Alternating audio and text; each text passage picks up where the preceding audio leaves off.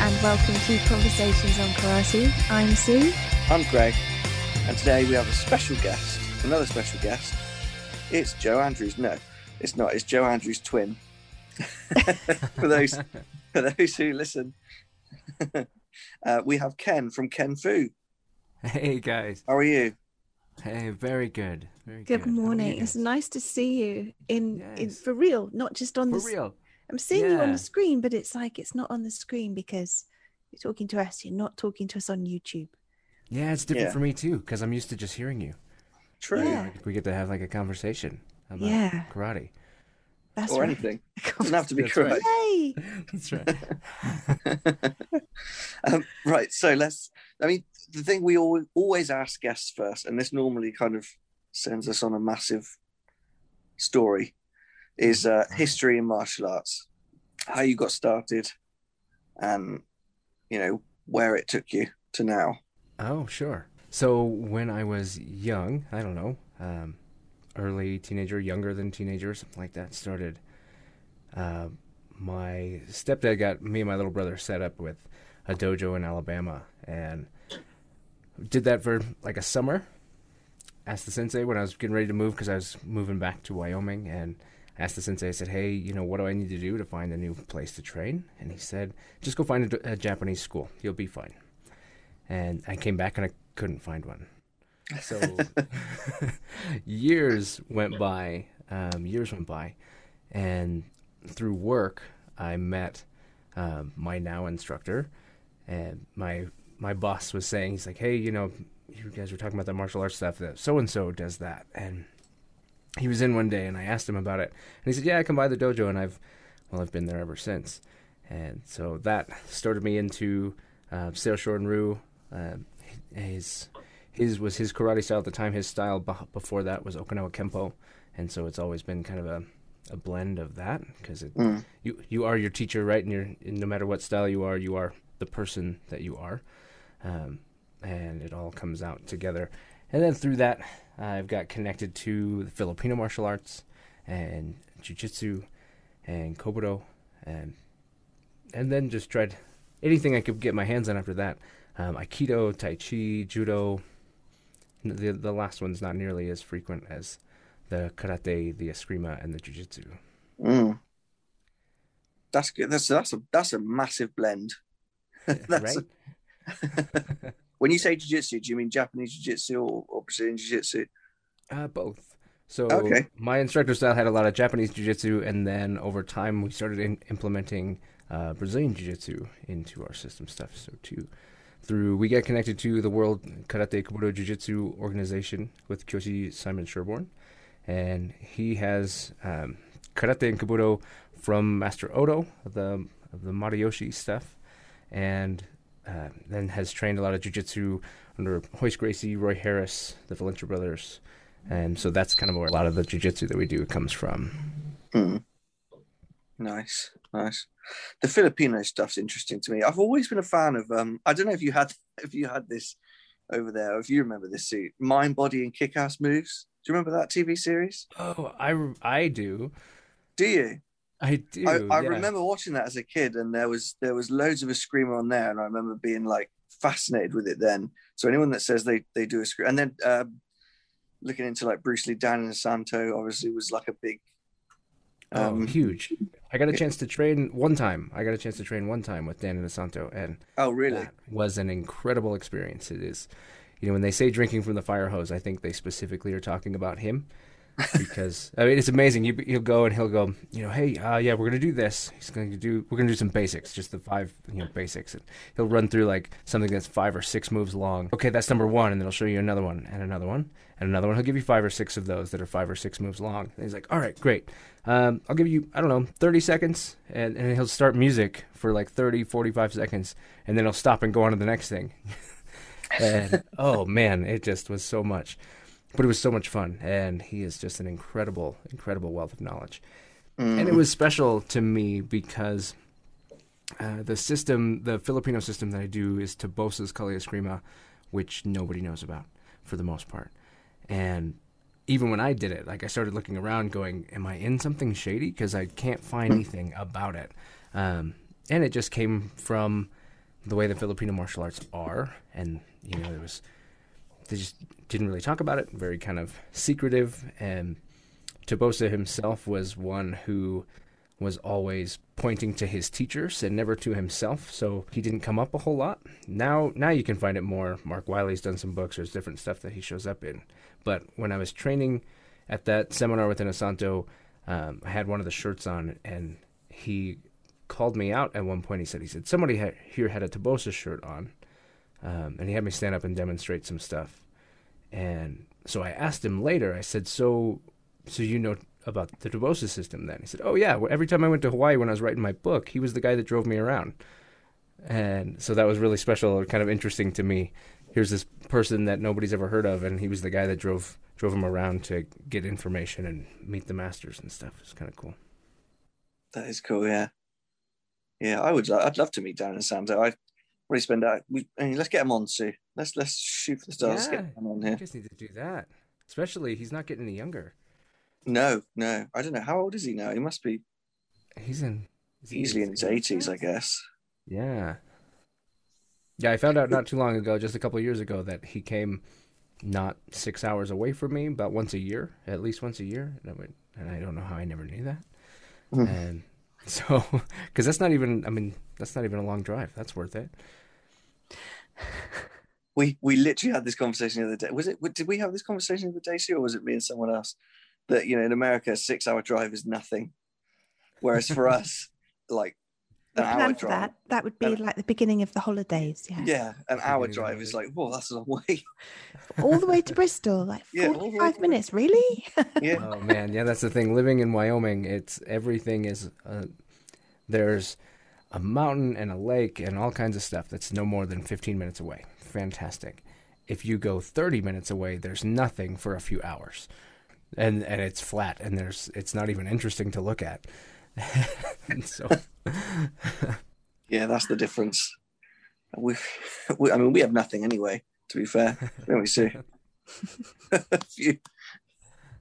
Anyway, going back to the Filipino stuff, the Kali Eskrima. Yeah, I know you've done a video on this, so we won't retread it, but for people that haven't seen it, what's the benefit you think to your karate that's given you? Because when I look at it, some of the flow drills and stuff that they do is like stuff I think we need to do more of in karate. Yeah. So the video spoke specifically about the fact that everything, at least in the system that I train, everything you do is trained in like permutations. So if you start off with Filipino systems very regularly have at least 5 angles of attack. And so you take those 5 angles, and then after that, it kind of depends on your system if you've got different ones. But you take those 5 angles and you do them on a lead leg, you do them on your rear leg, you do them moving forward, you do them moving back, you do them with V-stepping, you do them with, every different footwork you have, whether it's circular footwork, linear footwork.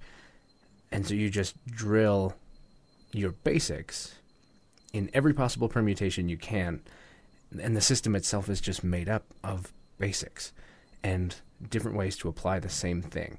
And I really like that from a karate perspective, because there's many things that you do in karate that you are used to. If I deploy this, I'm going to deploy it from this place. And not, I've already trained 15 different ways to deploy the same skill. And I think we need to do more of that. Yeah. But that's just one thing, because I agree with you. One of the things that I love the most are flow drills. It's one of my favorite things, because it's so easy to rapidly get reps in. I think of all the time I did, when I first started, we did a lot of ippon kumite and things like that, where you'd go, then you'd stop, you'd reset, then you'd go, then you'd stop, then you'd reset. Flow drills get rid of the stop and the reset. And what I enjoy of that, you can go really soft, and you can just develop motor reflexes. Or you can enter in pressure and push people, hit hard, change angles, change directions, and force people out of that comfort and let the skills and the reflexes apply. And it's kind of a good way to pressure test within a template, rather than not live, but with live energy.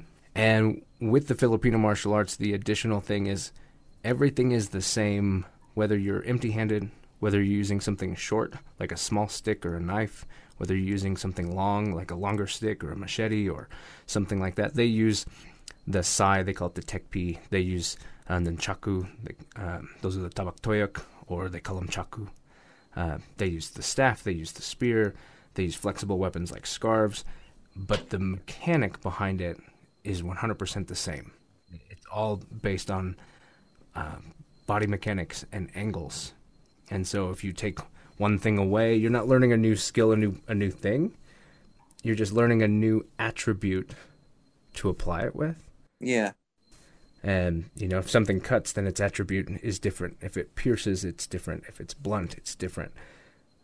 But then the skill, the way that you implement it doesn't change, so you can rapidly change to something you've never picked up before and still deploy that skill. And I really, really like that, and I like to find the overlap in other arts because it's there. 100% Yeah. there. So what, because you do Kobudo as well. Yes, sir. Yeah. So because that seems very different to Kobudo, which is almost an entirely different art to karate. Agreed. It is very different to Kobudo. In fact, I'll be honest, now I have a hard time with Kobudo because of the fact that it's so much easier to me, the idea of understanding angles and just approaching everything from an angle rather than a classification, a long list of, well, this is Joronichi, this is Joronanamayuchi, this is, all of these different things. Instead, it's, well, did it come from the right or the left? And did it rise or did it fall? And that's really kind of what it's doing, right? Does it have an arc or is it piercing? Is it going straight forward? And the Kobudo has so many. I really enjoy the kata. I really enjoy Kobudo kata. But anymore, if I actually want to implement Kobudo, I'm not really going to be thinking about the kata. I'm going to be thinking more just angles of attack and that momentum and the way the weapon moves. And it's hard to work. And it's also, I started with Yamane-ryu. I've also done Mariyoshi, Kobudo, and very rigid, very strong, but not a lot of flow. And that's a very big difference. And with the Filipino stuff, you're always moving. Everything's always moving. Yeah. And the Kobudo, especially as you do the kata and stuff, it wants to pause. It wants to have sharp stops to what it does. You throw one really big hit, and then you move. And it's just, it feels different. It feels very broken and staccato rather than fluid. I always found that such a struggle because, I mean, my background was, my instructor was traditional Shotokan, but he was also big into like freestyle karate and freestyle kickboxing. So there was always kind of a disconnect between the traditional and the freestyle, because the freestyle you're always taught to flow and, never stop dead, blend techniques between each other. And then you go to your kata and it's like, this needs to stop, bang, here, before you move to the next move. And it's such a conflicting way of doing things. How do you find that in your karate now? Because obviously, I mean, I know you're not Shotokan, but obviously the principles, I guess, are similar in terms of, you stop between each move. There's not a lot of blending and flow. Oh, yeah. No, you're absolutely right. And I feel especially the Seiyo Shorin-ryu that I do has we do Shotokan katas. It feels very Shotokan in a lot of ways. And so it has a lot of that stuff. And you look at Mariyoshi Kobudo and in the kata, not only are the hard stops and the very clean things, but even the lines. Is the bow flat? Did it enter and exit on the same line? Very, very clean, very beautiful. But its combative function and its aesthetic are two different things. And sometimes I have a hard time reconciling the fact that, well, you wouldn't fight this way. And sometimes I struggle with, well, then why wouldn't I train this way? Because I feel like those need to be. And it's funny, you mentioned, things stopping still, and then I always think of Ian Abernethy saying, there's only two things still in a fight. Yeah. Someone who's unconscious and someone who's about to be unconscious. Yeah. That's so true as well. It's one of the best things, one of the best lines I've heard that just sums everything up. It does. Always be moving. And the Filipino stuff is so mobile. Your footwork it's lighter, it's looser. The particular style I do is also very low, so there'll be times that you'll just drop almost to the ground to come under something and then back up, or come under something and then just fight from there, which is really interesting because you reduce a lot of targets by becoming smaller. When you're standing, you've got high targets, middle targets, low targets. When you're down low, they all kind of mush together. Your high target and your low target are only inches away from each other. And so it creates different opportunities and different challenges for somebody who's dealing with you. And whereas the Kabuto is very, especially the really, really traditional stuff that I did with Yamane-ryu, very strong front stances, very strong back stances, and very upright, strong posture. It's a very different movement style, completely different. Yeah.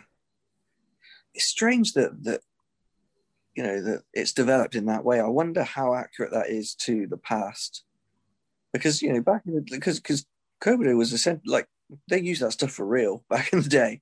Yeah. There's no doubt about it. Like especially if you have the and I have no bearing whatsoever. But I have a theory, and I want to explore it, which is that I don't really believe that Kabuto was about fighting other people with weapons. I don't think that we walked down the street and you had a bow and I had a bow and then we had a beef, and then we started fighting. I feel like if you were defending yourself, if it was just like karate is based in the idea of self-protection, not warrior skills. So you weren't going out to battle where everybody was carrying a polearm or everybody was carrying, you weren't samurai where you were, this is the crew of people that are carrying naginata. This is the crew of people that have swords. That wasn't what it was. It was self-protection. And I believe Kabuto probably fell into the same category in that self-protection area, which means, so does that mean that when I fought with a bow, I was probably fighting someone who didn't have one or maybe had a bottle or something like that? And when you start looking at some of the application of it, and how, this is a move that you use to hook somebody's bow and take it out of their hand. I'm like, what if I'm hooking behind their knee and throwing them on the ground? So when I looked at karate, a lot of things changed for me when I moved from the long range karateka versus karateka type fighting to the grappling and closer range. Everything made more sense. Yeah. And I feel the same way when I start thinking about Kabuto, not against somebody who also has a Kabuto weapon, but instead going, I have a tool that's my force multiplier against this person. Maybe he has a knife and I've got a long stick. So that's giving me the ability to maintain a range where I'm less likely to get cut by his knife. Or maybe he doesn't have a knife at all and he just shouldn't have picked a fight with a guy who was holding a stick. I don't know. But I'm really interested in that, and I want to. So personally, I want to spend some time exploring how the different things in the kata apply to a person rather than a weapon. Because I was always taught, how do you defend against a weapon? If you're doing a bow move, it's against a bow, almost exclusively. The other thing I really wanted to do, and I missed my chance recently when Ian was doing his end of the year podcast where he does questions from everybody. Oh, yeah. He doesn't spend a lot of time on Kabuto, but I wonder, I would like to find somebody that has his outlook combined with his interest in the historical approach and digging deeper into that, but for Kabuto. Because I hear a lot of it for karate, but I hear very little for Kabuto. No, yeah, you don't hear a lot of it for Kabuto. It's interesting, though, what you said. It's essentially the same problem that karate's had. Karate was taught as long-range karate versus karate, and now Kobudo is taught as bow versus bow. It's essentially the same thing. Which is like you said, when you hear it out loud, it makes zero sense, does it? That it would be taught, bow versus, but like for those two things to coincide is very slim to learn a whole system based on that. Right. Yeah. Specifically on somebody having the same weapon you have. Yeah. Maybe you should carry two just in case they don't have one with them. You could throw. Yeah. Throw it on the ground and ask them to duel. That's right. But, that is that. Yeah, I've never thought about it like that before. Yeah, you start thinking about those weapons. I mean, the Filipinos did that when I look at. I mean, they've got their tekpi, which is the sai. You've got the nunchaku. I've never once seen them consider those weapons against each other. It's always, how do you end the other person with this tool? And the nunchaku is a really good example of that. There in the Mariyoshi system, there are kumikata. There are two people fighting templates, right? Really good for developing some basic skill. And so you have things like bobo, a bow versus a bow, bo-sai, bow versus sai, bow versus tonfa, bow versus kama, bow versus tenbei rochin, the shield and sword or shield and spear. And those are really interesting, but then you never really see that with like a nunchaku, because how do you have a nice sparring match with nunchaku? Because they're kind of awful. I mean, you either hit or you don't. There's no half with that. You could take the energy off of a bow, you could take the energy off of a sai, but if you hit someone with a nunchaku, it's either there or it's not. And so it makes you think, if that's true, then when were you ever fighting nunchaku versus nunchaku? Or something like this. Yeah. It's like the game, going back to Dan and Santo, it's like the game of death where they're just both stood showing off nunchaku skill. That's right. That's right. Well, and if you think Filipino style, the thing about that is it's very simple. We have a 3-step moral and physical escalation, and it follows. In the old way, it was called Thang, mobility, and breath. New terminology would be disarm, immobilize, and neutralize. Sounds better in court when you say it that way. True. But the whole idea is defang them first. If they plan to hit you, then if you can't just leave, then destroy the thing they're trying to harm you with. If they're holding a weapon, destroy the hand that holds the weapon so that they can't hold the weapon anymore. Maybe that's enough to make them stop. If they're not holding a weapon, still destroy the hand, because it's still probably the weapon, right? They're still probably trying to hit you or something like that. If that's not enough, like if you couldn't de-escalate it first, and then you approach it from the fang, dealing with their want to continue to try to hurt you. Well, if that's not there, then mobility. Take away their ability to follow you so that you can flee without them being able to follow you. And then breath, being either make them unconscious or make them dead, depending on what's necessary.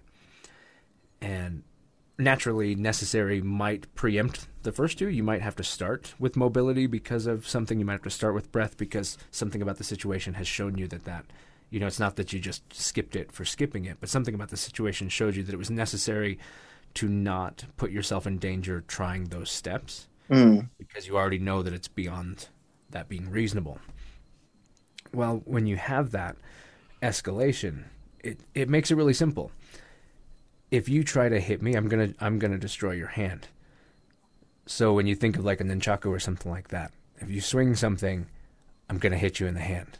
If you've got a bow, I'm gonna hit you in the hand. If you've got a sai, I'm gonna hit you in the hand. If you're trying to punch me, I'm gonna hit you in the hand. And so suddenly all you have to do is hit them. You're not thinking, how do I block them? You're thinking, move to a place where you're not getting hit and hit them. And this back and forth dueling, clashing of weapons ideally just isn't a thing. Yeah, I love that just simple process. Me and Joe, your twin, we were talking about he did a webinar with Lee Sims the other day on self-defense law here in the UK. Oh, I saw some event posts about that. Was that awesome? I was never. He said he was really, really good, and he sent me one of the flow charts or something from it, and it's very much like that. It's it just gives you a simple process that you can essentially forget about once you know it, and it takes that kind of second guessing of what should I do in this situation away, because you know what you're allowed to do. You know the process, similar to what you've just said. It takes all that. What do I do here? You have a process that you go through, and that's that. Sure. Like you said, you may skip a step depending on your needs, but you know exactly where you're going to go. Yeah. And I know, at least, and everybody's law is different. Here, I live in the Wild West, it feels like. We don't have any, you can carry pretty much anything. We don't have any concealed carry laws here in the state. So if you want to carry a gun, you can open carry it, you can conceal carry it. You don't need a permit for that. It's a very interesting place that everything's kind of open. And the law is essentially comes down to, was what you did reasonable? And did you stop when it was no longer reasonable? Yeah. And it really boils down to that. And I was having a conversation on Saturday in class with some students who were newer students, and I was explaining kind of this same escalation. And I gave them the example of, a really good example of where I might target breath first. Because that seems very, very aggressive and something you try to avoid. Mm. But if you are with your family and if your option to leave puts your family in danger and you need to stay so that they are able to leave, but the situation is not good, then making someone unconscious is going to be the safest way for you to stay with that person while your family gets away. And that, so then take that consideration into, well, how do you defend yourself legally? Well, I felt like I was going to be in danger. I needed my family to get safe, but I needed to do something to keep myself safe while I helped them get away. And that's reasonable, right? I think anybody would look at that and think that's a reasonable for sure. assessment. Yeah. Do you spend a lot of time on that kind of stuff in your teaching in on the self-defense side of things? I do, a fair bit, because I think that it's important. How does it go? Deadly skills in the hands of honest men, or something like that was the way the quote went. For me, I mentioned this on Saturday too. For me, the thing that bothers me the most, if I were to get into a situation where I had to defend myself, and say it even went so far that I had to end someone else's life, and then it goes to court, and it's an absolute windfall in my favor. They go, yep, you're 100% justified. You're not going to jail, blah, blah, blah. Everything's great. Everything went fine. I didn't get hurt. I mean, we're going full roses here. Everything's great. I didn't get hurt. That person's dead. The threat is gone. I didn't go to jail. I didn't any of this stuff.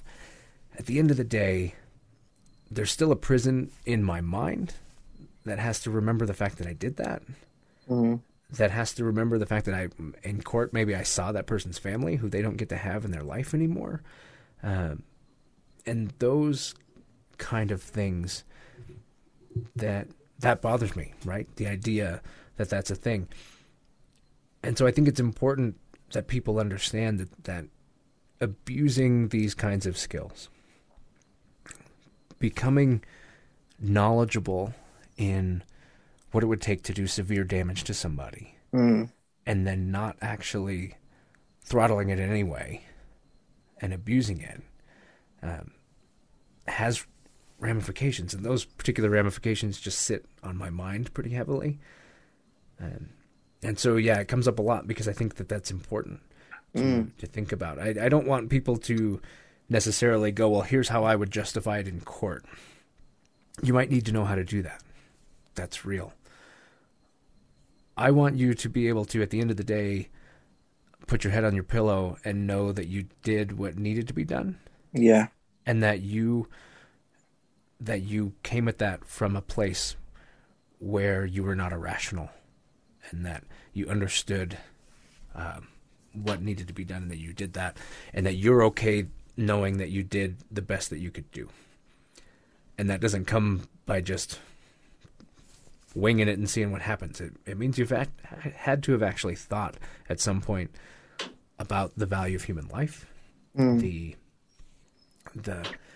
value of quality of life, the value of ego and pride, and the fact that a lot of violence can be avoided by not letting ego become a thing, right? Which is not easy, but it's true.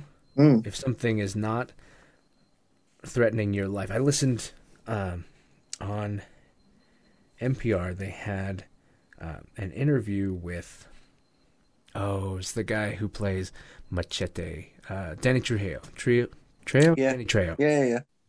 And he was talking about, and I had never thought about this, and it really kind of put things into perspective for me. He mentioned being in prison and things becoming really simple. Because effectively what he said is, if there was a problem, if people were getting pissed off, they're getting angry, and things are heating up. He said, well, yeah, it came down to one simple thing. He said, would I kill you over this? And that was it. That was for them, is like, if this becomes a thing, I'm probably going to have to kill you. And so is this something worth killing you for? Mm. And it's kind of crazy that it took that escalation to suddenly put everything into perspective, to go, you know, while we're not in that situation, if I'm standing at the gas station and somebody's behind me in line and they're just being absolutely crazy to me or something, but I'm not actually in danger, I might be embarrassed or something like that. While I would not actually kill this person, if I put that same perspective in my mind, is this something worth killing somebody over? If the answer is no, then maybe it's not a big deal, and maybe I'll just buy my chips and go. You know, it doesn't need to become something. But I think very often pride's a thing. And 100%, yeah. And it makes us make foolish decisions. Mm-hmm. I was listening to Joe Rogan, his podcast with Faraz Sahabi the other day, and Faraz was saying something about, you know, how regular people just don't understand the realities of violence, and you know, you mentioned the guy, you know, theoretically behind you in line kicking off, you know, things like that. They don't understand how bad things can get for someone who is trained to do things that they're not trained to do. Sure. Yeah. People don't think of things like that. And I like what you said there about, you know, having to be comfortable with your decisions, because I see so much stuff now, and I don't know if this is becoming more common, specifically in the reality-based systems, of just people going nuts on Bob the Dummy, you know, just going absolutely mental. Like, they're doing a scenario where, you know, they're shouting at him, they're being preemptive, they're doing a strike, and then they're biting his ear off, and I'm like, why are you training for this? Like, is that necessary? Can I stop you right there? Yeah, sure. I think that is a huge question. Why are you training for this? Mm. You know, not why are you doing this? You might have been told to do it, you know, whatever. But why are you training this? So there are people in my life who, they deal with this stuff. Some of them are ex-military, some of them are law enforcement, things like that. Mm-hmm. And they train those kind of scenarios. And I mean, they work with guys that train special forces and things like that. And I've had the opportunity to train with them a few times, and I have a hard time with it, because the reality that they have to live in is so far outside of the reality that I live in. Mm. And, you know, we need people in the world who are able to go to those places, mm-hmm. who have to live in the dark places in the world. And by dark places, I mean just even in their head and stuff, where they look at somebody and they're like, today you die, you know, because XYZ, you need to die. And you might say something to somebody or do something, so I'll just end you right now. And there are people that has to be, you know, in the military or different things. Sometimes that's a thing. I really struggle with that, and there's a reason why I could not probably be in that position. But the thing that I ran into, like, there were really good things I could take out of the training, because it was very efficient. Everything had to work or they threw it out, right? I mean, they were literally talking, I'm arming you with this, and your life will depend on it. Mm. And so everything that they did had value. And if it didn't, it was gone. And really interesting things. One of the guys that I talked to, we were working firearms, and he started off with this story. And it was a really interesting story, put some interesting perspective. We were getting ready to train, and he's going, okay, so there's a military base. It's got barriers, right? It's got, walls or whatever, gates and guards and everything. And it was multi-layered. So if you went out of those gates, then there was another area. Then you went out of that, there was another area, and then it opened all the way up or whatever. So the people on the inside were calm and relaxed and not worried about anything, because things would have to get really bad to have made it through the other two barriers before it ever got to them. Well, it happened. And because there were people on the inside who helped it happen. And he's talking about how these guys come in, they've got rifles, they're shooting, guy draws his handgun, points it at the guy, pulls the trigger, and nothing happens. And he racks the slide, checks the safety, tries again, nothing happens. The guy's getting closer, he goes again, tries, nothing happens. The guy's right on top of him. He's about to get shot. And somebody calls from the bad guys group and they turn around and they all start leaving. But the point of the story is he looked at all of us and he said, what happened? And people, immediately, well, his safety was on. It's like, no, he checked the safety. It's like, well, his mag or whatever. No, he checked that. And some people are kind of looking around. They're starting to run out of ideas. And he's going, in that initial blast of fire, the guy's thumb had gotten shot off. His brain said, I checked off the safety. But the safety wasn't actually checked off because the thumb was not there to actuate it. Mm. And he followed with, how do you train for that? How do you train for a day where your thumb got shot off randomly, And it was a really interesting perspective to go, never even thought about it. We did some really weird stuff that day. We did all kinds of different drills with right hand, left hand, all kinds of stuff, all the way to where in the end we had to run drills where we're doing drawing from a holster, doing mag changes, clearing jams, but they had put a tourniquet on one of your arms for a few minutes before you started, so one of your arms was just non-functional. And so you had to be able to run all of that stuff as though you had lost an arm. That's a really interesting training method, let me tell you. But so very fascinating. But the thing that I wanted to say to all of that as well, really good training, really interesting stuff. I couldn't handle the headspace it put me in. When I spent time with those guys, the way they saw life, it poisoned the way that I saw life. And that's a really hard thing. So when I see some of these guys going off and doing all that stuff, I go, maybe they have a reason. Maybe they're there's a lot of people who don't, though. There's a lot of people who see it looks cool, they want to be part of that group, but they're not part of that group, so they train like they're part of that group. And so I'm with you. It's like it doesn't make sense. But so why are you training that? I think is such an important question. Is it applicable in your life? Does it put you in a good place? Yeah. Don't get me wrong. I will teach and train self-defense, self-protection, whatever you want to call it. But going to that extreme is a bit insane. Well, the thing that they always talk about in that, the groups that I've worked with that are like that, is they always talk about it from being able to ramp up to that level is important because you can always come back down. But if you fail to ramp up in time, then you've missed it. It's too late. I suppose they're not wrong. I still struggle with it myself. I didn't like the fact that after I worked with that, then suddenly everywhere I went, everybody was the enemy. Everybody around me was a threat.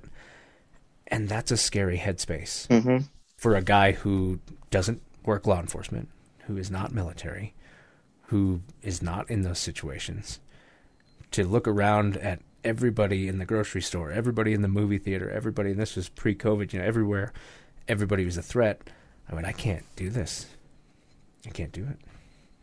Yeah, I found when I was spending more time focused on the self-defense, I definitely found that for myself as well. Is you think so much about violence that you don't become violent. We've had this discussion before, but everything is relating to not your training. Well, yeah, your training. And if your training is for reality, you see it in everything. It does put you in a headspace. That reality is kind of dark and kind of twisted and kind of messed up, and living in that reality. Sometimes it's nice to draw the curtain shut and not think about some of that stuff. I became very interested in women's self-defense, and the fact that every art has some women's self-defense seminars or scenarios or things that they can work. And I believe that almost every single one of them are garbage.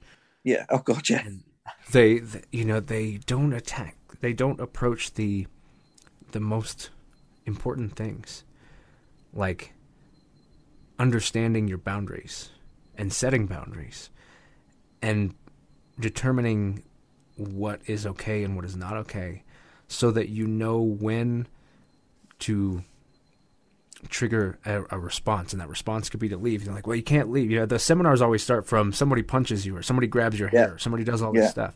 And they never want to talk about the fact that, like, hey, maybe we should talk about pre-attack indicators, or how people choose victims, or the fact that sometimes it's your boyfriend who just didn't want to take no for an answer, who's been mentally pulling down your barriers for the last 6 months of your relationship, who's now making you feel really guilty if you don't do these things.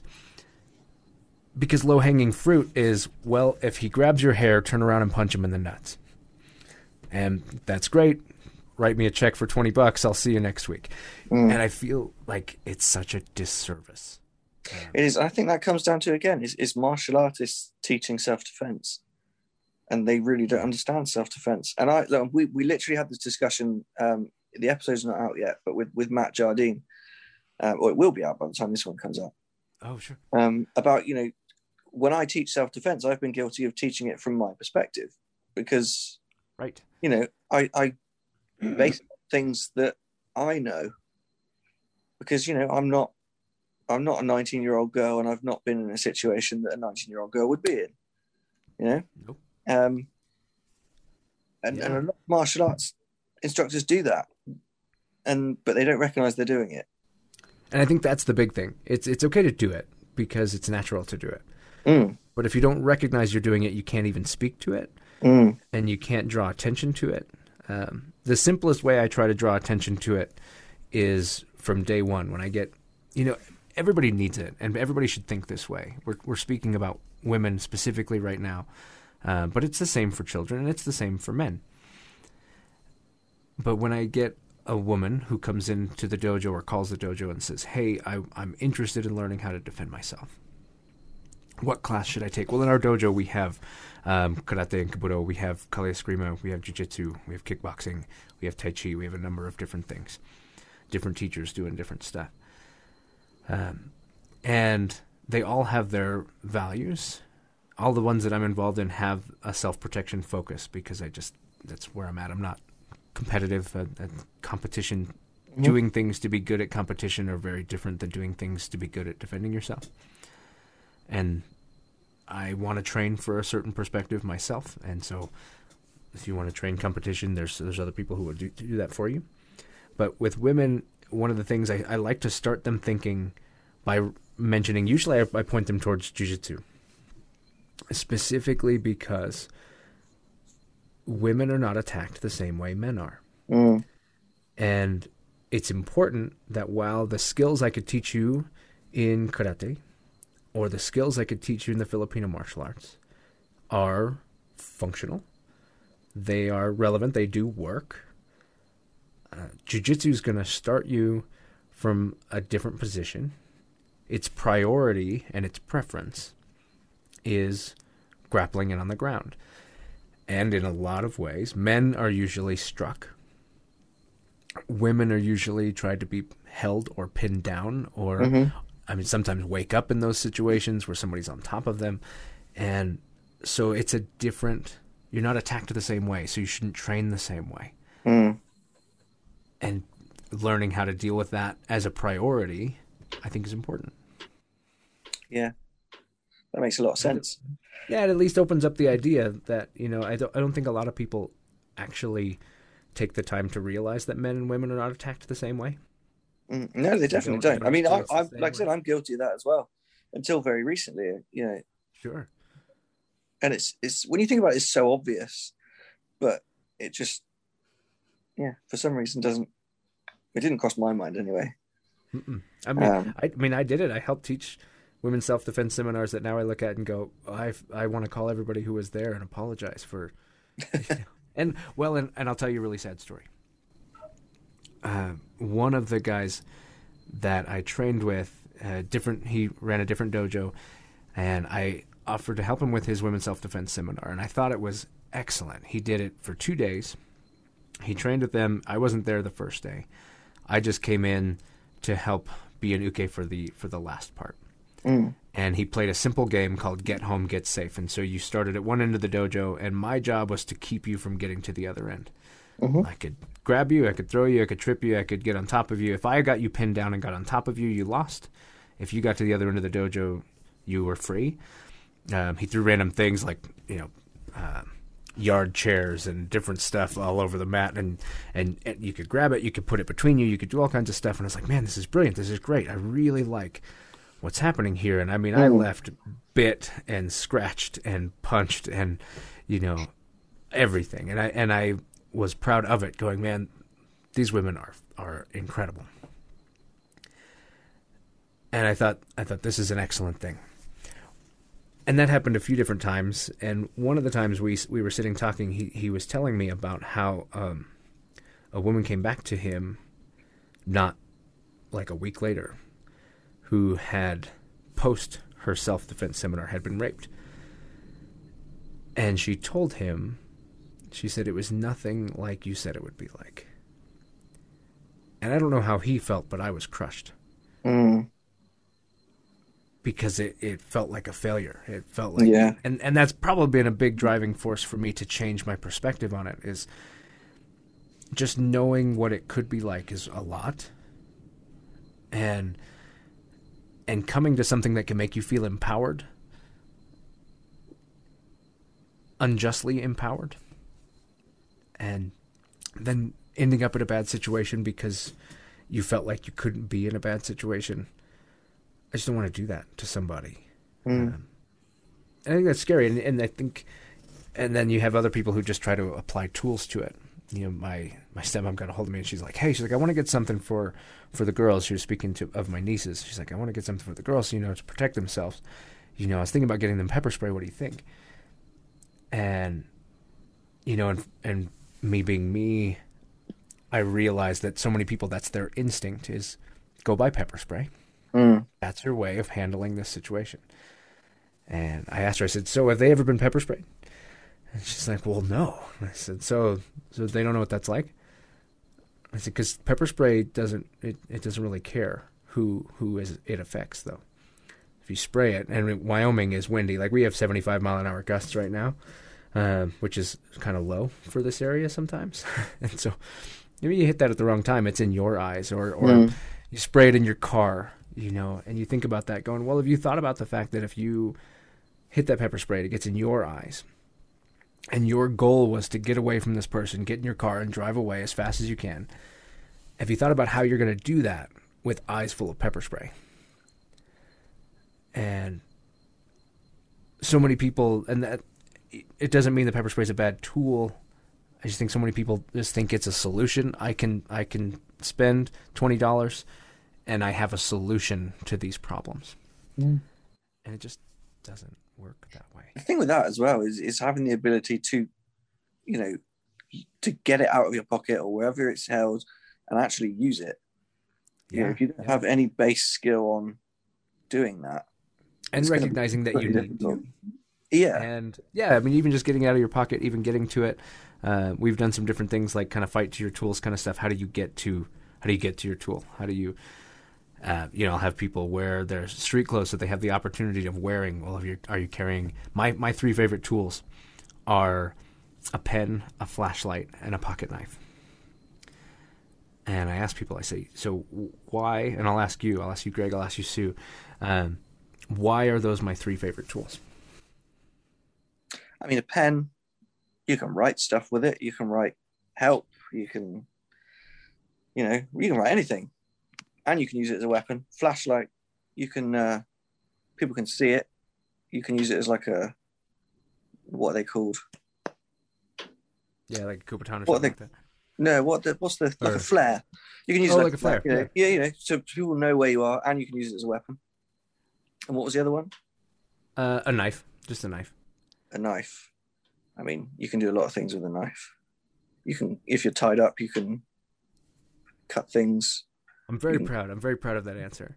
Oh, really? I tell people that, because everybody, they always, I'll mention that in a seminar or something like that, and they'll start listing off all the different ways where you could cut someone, you could stab someone with a pen, you could do all this stuff. And I said, well, no, I mean, you sometimes need to write stuff down. You sometimes need to see in the dark, and you sometimes need to open stuff. Because I think the weapon element is secondary. The fact is, if it's a thing you never use, it's going to be hard to use it under stress. But if you use a pen all the time, the ability to turn a pen into a weapon is easy. But when you're used to pulling it out of your pocket because you use it every day, when you're used to pulling a flashlight out of your pocket because you use it every day, then it's really easy to deploy that. I've designed a couple knives, and I was working with one of those guys that does more of the special forces stuff, and I asked him, I said, "Hey, do you like knives?" He said, "Oh, no, I hate them. That's why I carry 3. And we had a laugh, and then he said, you know, I carry this one. This is my work one. I use it for everything. And he said, and then I carry these 2. They never use anything. So they're always sharp and ready.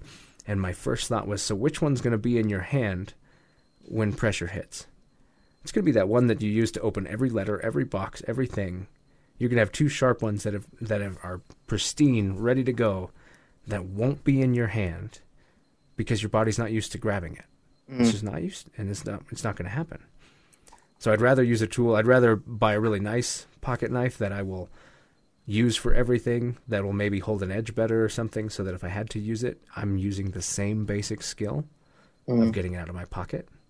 I look at the pen and I go, you know, how many times does somebody say, "Hey, do you have a pen?" And before you've even realized that your pen's in your hand. Well, that's a really great deployment skill for a weapon. Yeah. And it's one that you can train right in front of people all day long. Firearms, the hardest thing about firearm is it's a depreciable skill that you can only train in certain circumstances. Yeah. I don't remember the last time I opened a letter with a firearm. Me neither. You can do it. Well, you could try. The knife thing's interesting because I don't want to misquote our law over here, but I don't think you're definitely not allowed to carry knives. But I think it's something to do with you can't carry knives that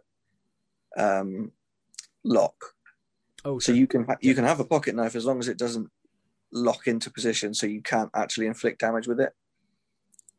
You can also to yourself a lot. Yeah. But I'm pretty sure it's something to do with that. We'll find out, and if I'm completely wrong, we'll cut it out. But that makes sense. And I've heard similar things for that area and stuff too, where like you're only allowed to carry them if you are going to or from a place where it's required for work or something like that. Otherwise, you're not supposed to have it. Or I've heard a lot of different things related to that. Yeah, knife crime over here is the big one, isn't it, Sue? Yeah, compared to it's pretty bad over here at the moment. It's been quite a lot of stabbings.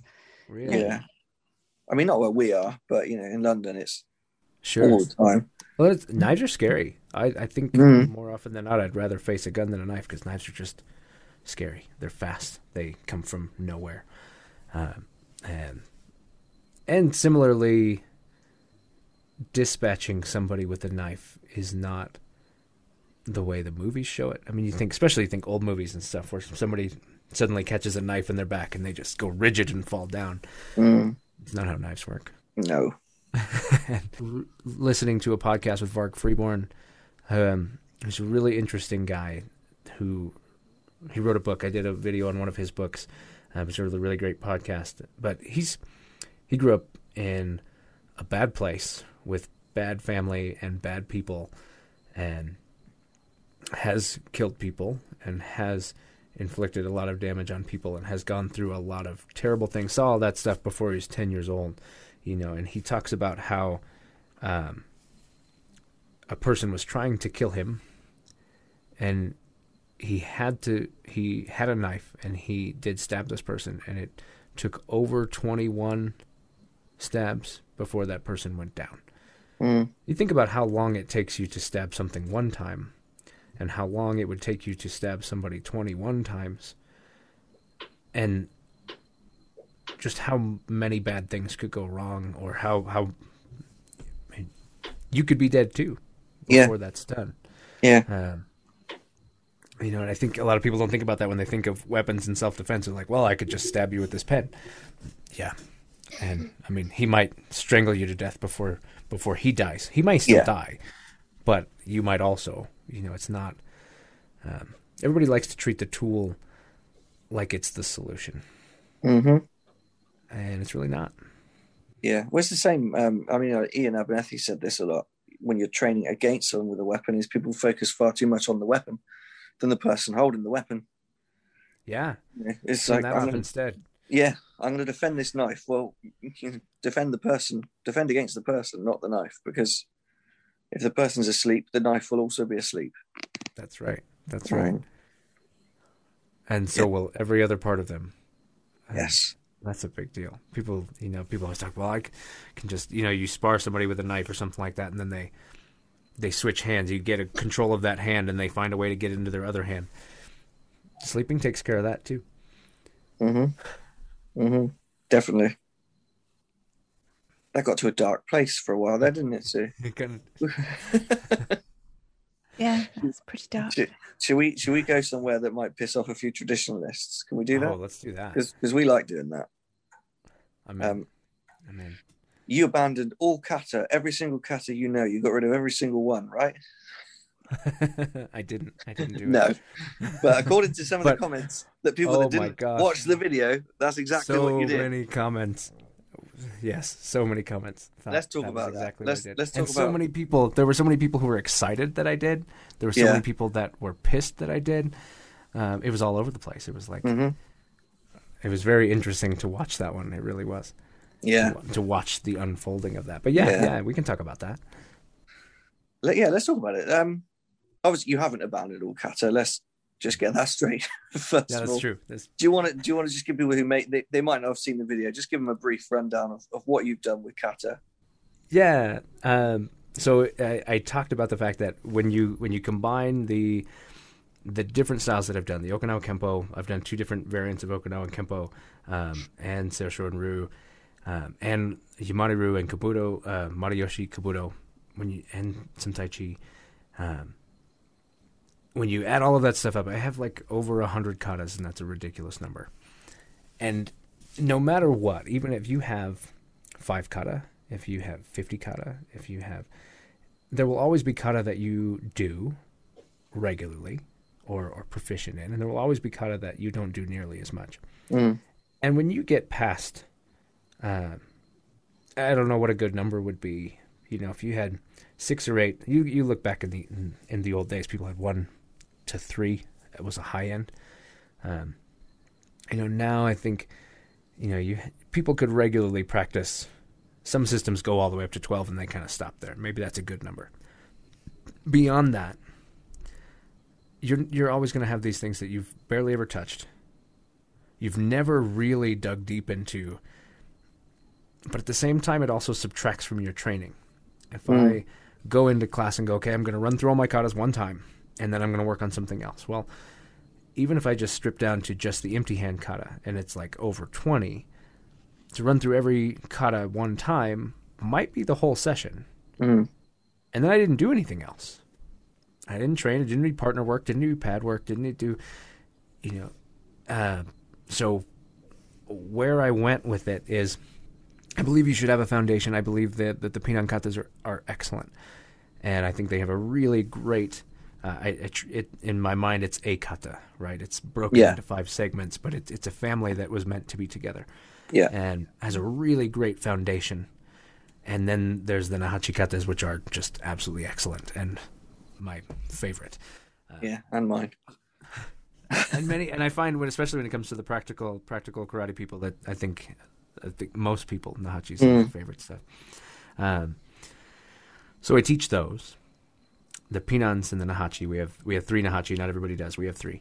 And then after that, I've decided to take the kata that I have, and rather than, for black belt, you'd have to know like 4 or 5 or 6 of those additional kata beyond that to qualify for your black belt or whatever. And I've decided instead to, by that time I'll have spent a lot of time with the student and get to kind of know that person, get to kind of know how they fight, how they move, what works for them, what doesn't work for them. And that'll be a process that we do together. And then I want to choose a kata out of the katas that I have and give them one.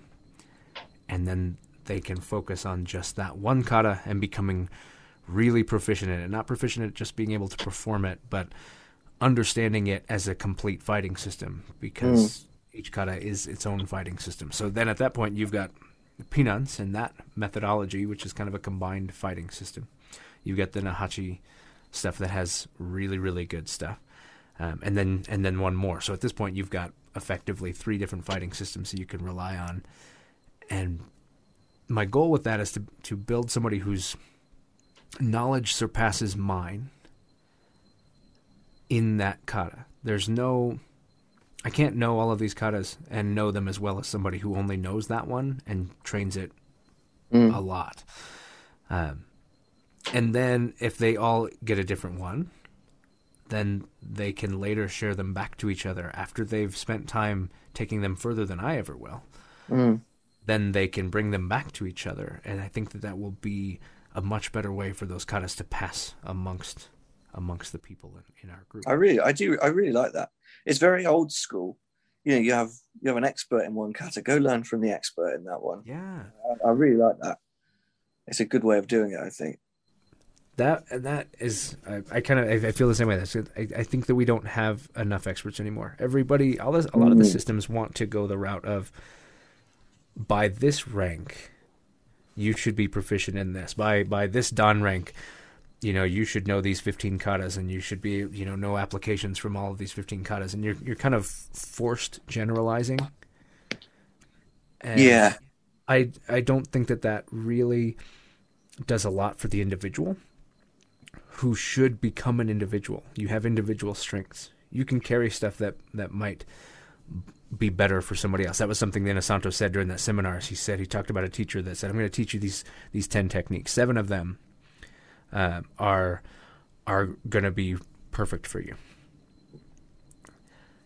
And then he said, there's going to be, 2, and the numbers I'm probably getting wrong. It's probably not 7 or whatever, but he's like, this many are going to be perfect for you. These few, there's going to be a couple that are good for you sometimes. And then there's going to be some that just aren't good for you at all, but you need to know them so that you can teach them to somebody who they are good for. And I believe in that. I believe that that's an important thing. If you get rid of the things that you're not good at and then go teach people, then they will only have the things that you were good at, but they might not be good at all of them. Yeah. So then within a few generations, there's just nothing left.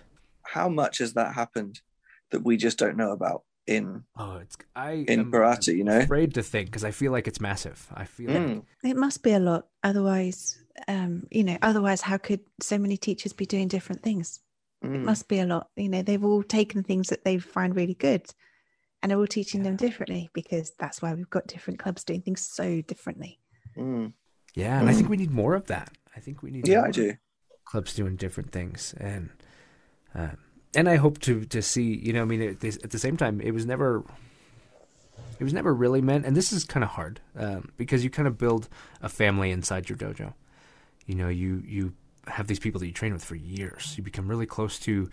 You share ups, you share downs. So the idea that somebody would train for a long time with you and then go off somewhere else is hard.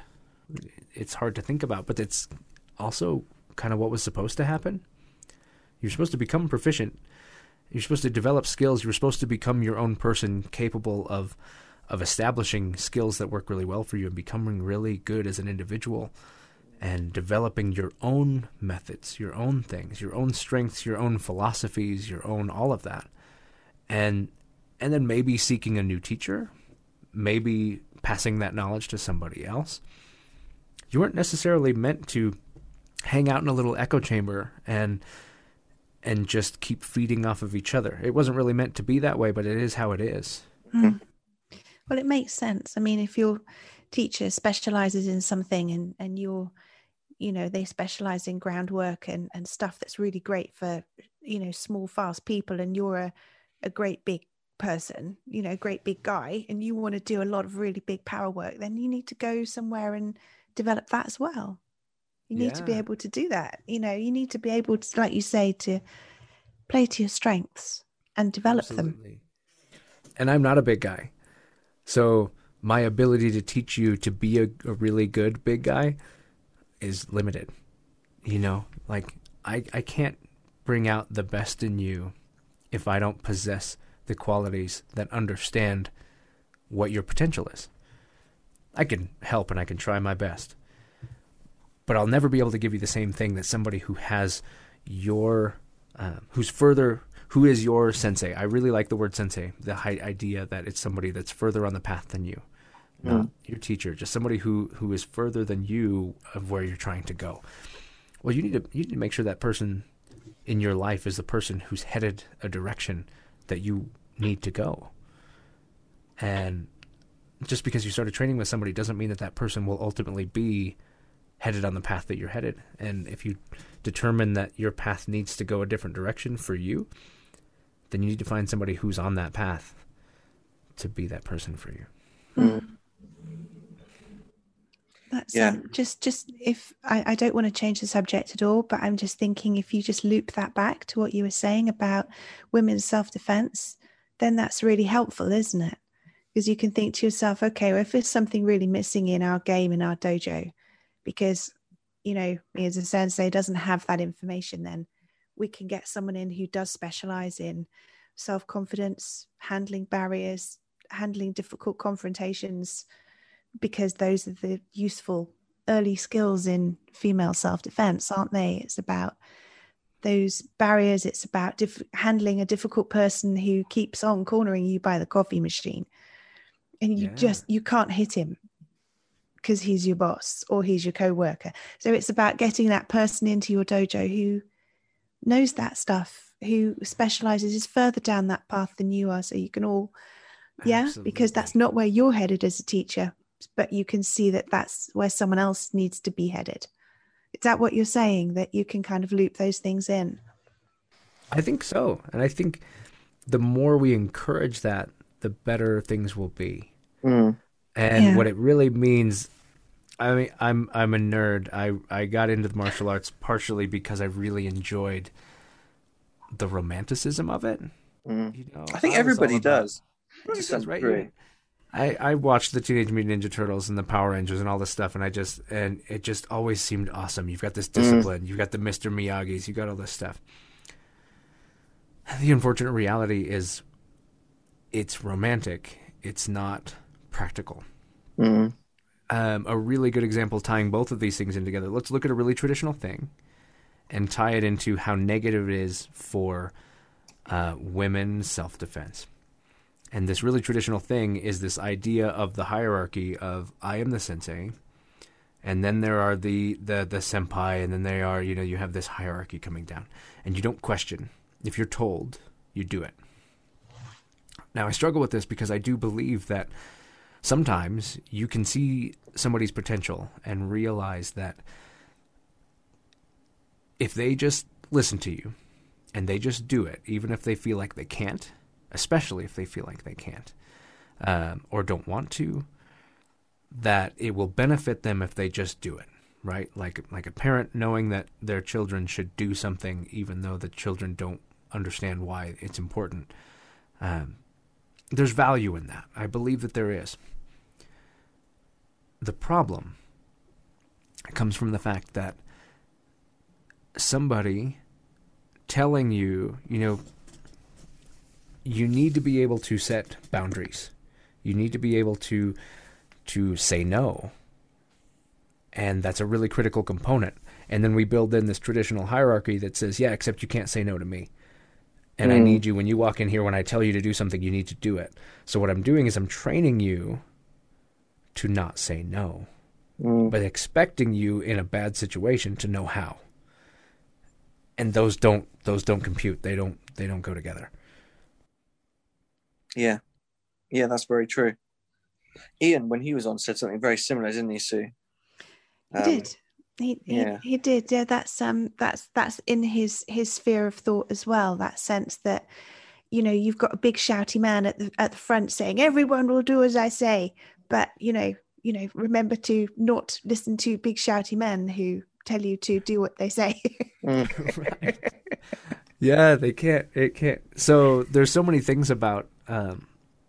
It's exciting to want to keep the beautiful hierarchy of the sensei, and everybody's excited to go be with sensei and train and do all this stuff and develop together and test and go through the rankings, and it's hard, but we all got through it and all this stuff. It sounds really great, but I think we need a renaissance where clubs are allowed to have inside themselves the ability for individuals to exist and for that not to be weird. And a instructor should be able to, this is something I'm trying to do that I hope to be good at, but it's a challenge anyway, is to allow people to become individuals and recognize their strengths and employ them inside the school, so that even though it is my school and I do own it, and that doesn't mean that everything that happens in there and everything that's taught has to come from me or be approved by me. And most people are not going to want to hear that or do that. That's a no fly zone, you know. But I think that it's important, because without it, then you're really just forced to leave the school. If you need to branch in your own direction and you're not allowed to do that within your school, then your only option is going to be to leave your school. Yeah. And so then what's more important, controlling somebody or keeping them around? One of the things, Joe and I, we're kind of redeveloping our syllabus at the moment. And one of the things we've kind of said is, when you reach first dan, we want you to be your own martial artist, you know, because so often you get to first dan and then for second dan, it's just more of the same. Here's another kata, you know, do another round of sparring, job done. You know, and it's like, for us, I kind of want people to get to first dan. They know a lot of stuff. They know how to fight by then. You should really, you know, they know what kata is. They know how to understand it. But from then on, do your own thing. So their second dan grading might be different to another person's second dan, because they choose different avenues to pursue.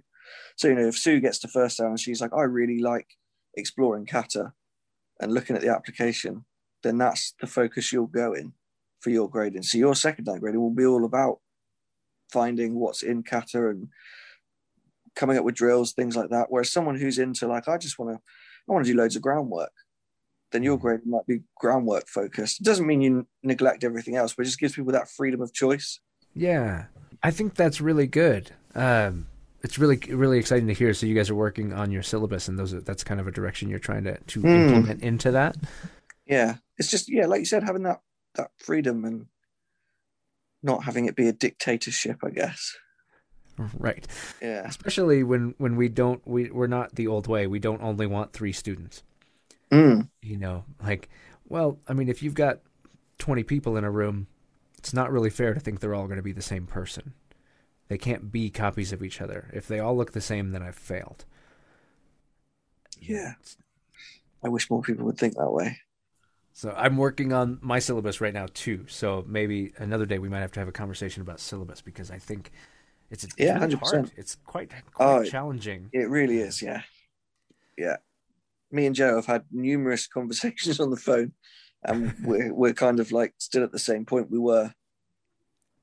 It's just hard. It's hard to get things from in here to written down in some form of structure. It is. Form, you know, and it's hard to progress, keep things moving inside the dojo at the same time.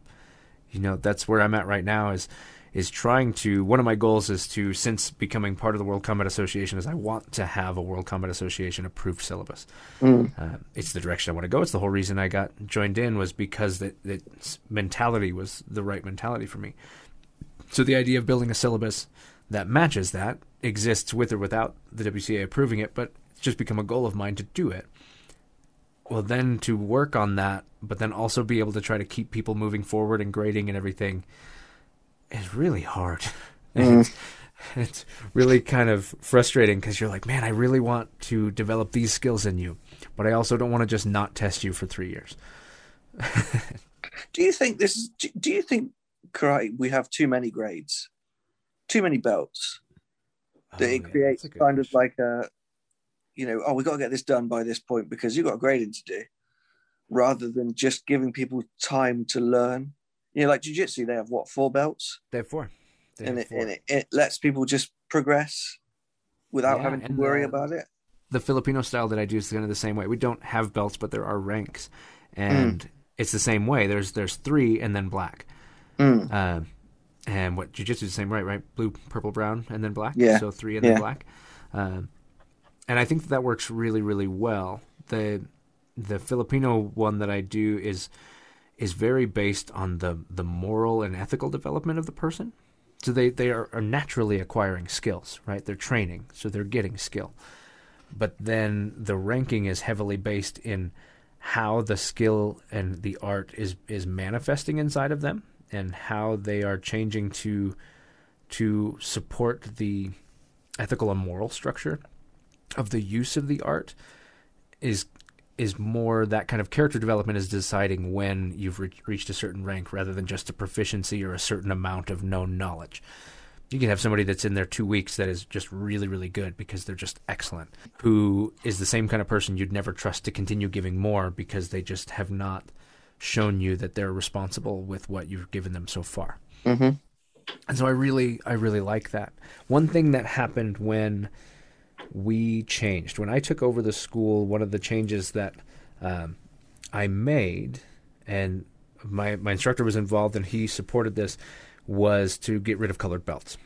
And we went to we have white belts and we have black belts, and that's all we have.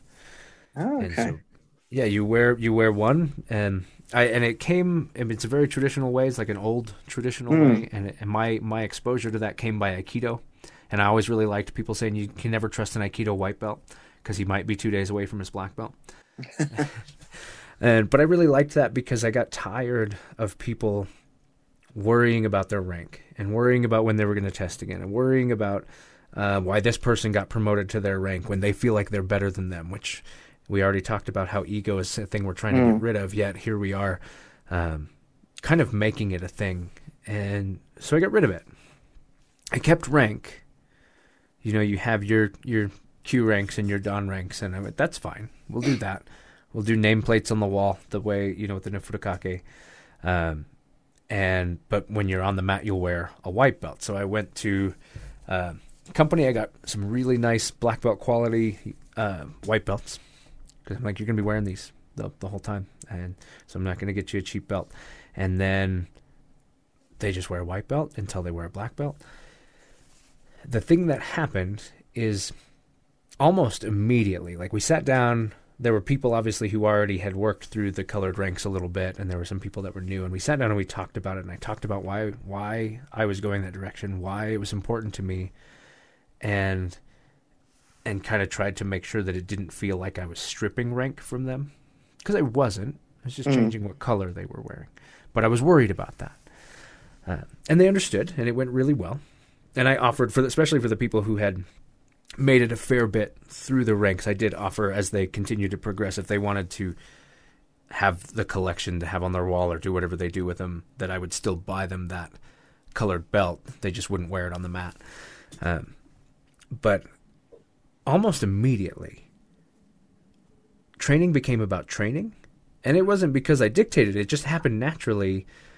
They stopped worrying about who was doing what, and they just focused on getting better and building each other up and working hard, and it was amazing. Wow. Really, really good. And so when you say, do you think we have too many ranks? Sometimes I think, yeah. It became, I will tell you, the hardest part of getting rid of colored ranks is being the teacher. Because it makes it a lot harder for you to keep track of where everybody is. Yeah. Yeah, sure. And I'll admit that my nature was maximized by this because I just didn't test people for a long time after that because I would just forget to test them. We would just, every day they'd show up, they'd work hard. We'd keep working on improving the individual. What do you need to work on? What do you need to grow in? And I'll admit that I forgot to test people for a while. Is that you forgetting though, or is it because they didn't need it? You know? I think so. And they didn't, and they weren't worried about it. Like nobody was upset. Everybody was learning. Eventually it was, and I was fortunate that my instructor was the kind who trained. Every test was different. You never tested in a group. You might test with a couple of your peers if they were at the same, if you kind of were right on track with each other. But every test was different because like you mentioned earlier, there are things that you do that you need your test to reflect the areas that you need to grow and that you need to be tested in. And so I always really liked that. And I had kind of decided that I wouldn't test as frequently. So we have the 10 ranks, and green belt was about halfway. That's your 5th kyu in our system. And that's about halfway. And I kind of decided a long time ago that really, until then, because I do believe there's value in the pressure of testing, prior to 5th kyu, there's probably just going to be a day where at the end of class you're going to be promoted. And that there's not going to be a specific test. There's not going to be anything like that. Because the truth is, you're testing every day. You're growing every day. You have already achieved what you're going to achieve. And the test just allows, it's almost more for the instructor. It allows you to make sure you've given them everything they should have by now, and make sure that to test their understanding of the things that you've given them. And really, it's kind of making sure that you've done a good job of giving them what they need, rather than the other way around. So for a long time, when someone's ready at the end of class, they just get promoted, rather than scheduling a grading or doing something like that. You just might be promoted today. The truth is, you're working towards it every day. I like that. So I wouldn't mind less rank, because I think you should just focus on becoming better. And rank is really just recognition of your progress. Yeah. It isn't your skill. No. It's recognition of it. And it really only counts in your group under your instructor. Because what I think is an X rank or an X colored belt might not match the school down the street. Oh, absolutely. Yeah, it's just this thing with black belts again. You know, a black belt in your school is not the same as a black belt in our school, and it's not the same as a black belt in someone else's school. In some cases it can be wildly different, massively different. And it can even be different inside your own school. Yeah, for sure. Yeah, people are differently abled, right? Some people are incredible fighters. Some people are incredible historians. Some people are incredible thinkers. Some people are incredible at pulling skill and development out of people. Some people are better at drawing those things out of people than they are in developing it themselves. And so I believe that you can achieve rank in all of those things. And if that is your strength, I think I finally killed my camera. If that is your strength, then it should be the thing that, you shouldn't be like, well, I've noticed that all of the birds in the room can fly and you can't. So you and the other dogs in the room don't get promoted. It just shouldn't work that way. Yeah. There's so much discussion to be had around stuff like this, I think. And I'm glad people are starting to do it now, because it's been so long of, like you said, just turn up, do your test, the same as everybody else. And that's that. Right. And people focus a lot on building that particular thing. So they focus on becoming good at whatever's going to get them to pass the test. And instead of developing what they need to develop, and it might be the thing that passes a test for them. And so many people. So I do some things that not everybody does, I guess, because I don't provide testing requirements. Like, I don't tell people what they're testing for. And I don't... Sorry, I'm plugging in a different camera. That's okay. That's okay. Take your time. How's that? And there we go. Okay. So I don't provide testing requirements. I don't tell them what they're going to be testing on, or I don't provide it to them. I do tell them. I do tell them what my expectations are, but I expect them to write it down. I expect them to maintain it and be responsible for knowing it, because what they need to know might not be the thing that the other person might need to know. So just having a sheet that goes, this is what you need for your next rank, doesn't really work for me because of the reasons of not everybody being the same. And the other thing I don't do is I don't give people videos of kata. I'll teach them the kata and I'll film it for them, of them doing it. Sometimes I'll film them, the two of us doing it together, so that they have a reference of how I do it and a reference of how they currently do it. But I don't like to just give them a video of, here is a video of the kata. And maybe it's silly, but I like people to focus on what they're doing and especially not get ahead of themselves. Like, here's the 5 pinan. I need you to work on the first one. And then they're spending, every waking minute looking at the 4th one because it's interesting to them. Yeah. But I also, and we've recently changed that, actually. I've decided that with the pinans and the hachis, that you're going to learn them anyway. Everybody's going to learn them. So now as part of the warm-up, right after the warm-up, we run through all of them one time. If you've never done them before, you might struggle and you try to figure it out. I'm not worried about you learning it. I'm just giving you a chance to go through them all. It gives you a picture of what's to come if you haven't gotten that far. It gives you a chance to go through them. It takes 5-10 minutes to do all of them one time. And so it doesn't take a long time, but it's a good way to get moving and a good way to go.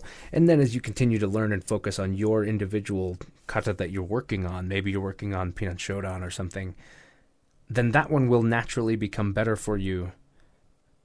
And then the next one will start becoming better for you, and the next one will start becoming better for you as you learn them.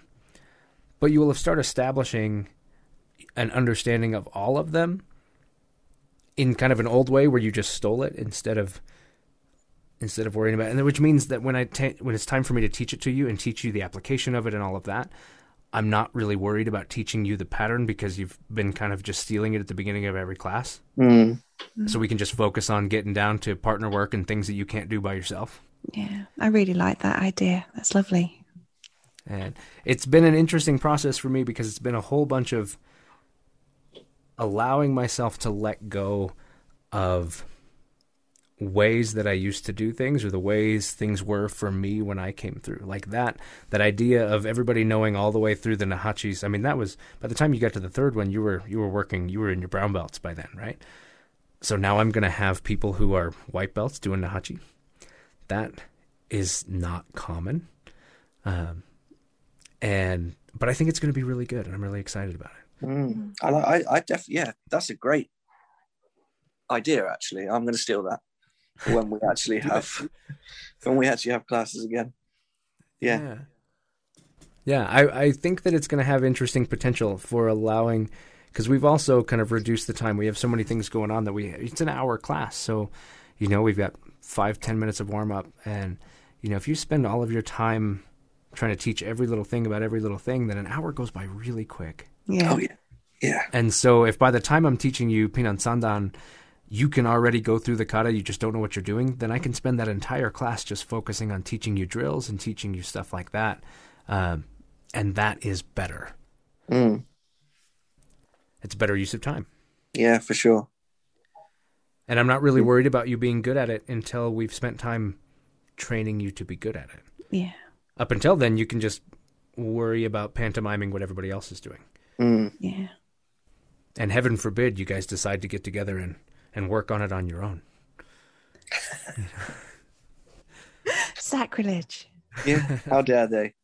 Yeah, that's a really interesting take. I like that. Yeah, I like that. It just builds familiarity with what's coming. It's always exciting to see what's coming in the future. And kata is a great way to also get loose. I think Matt was talking about that in the last one as well, was just using kata as a means to develop strength and range of movement as well. So it kind of allows for that to be brought into that kind of just trying it out and getting used to the movements as well, doesn't it? Yeah.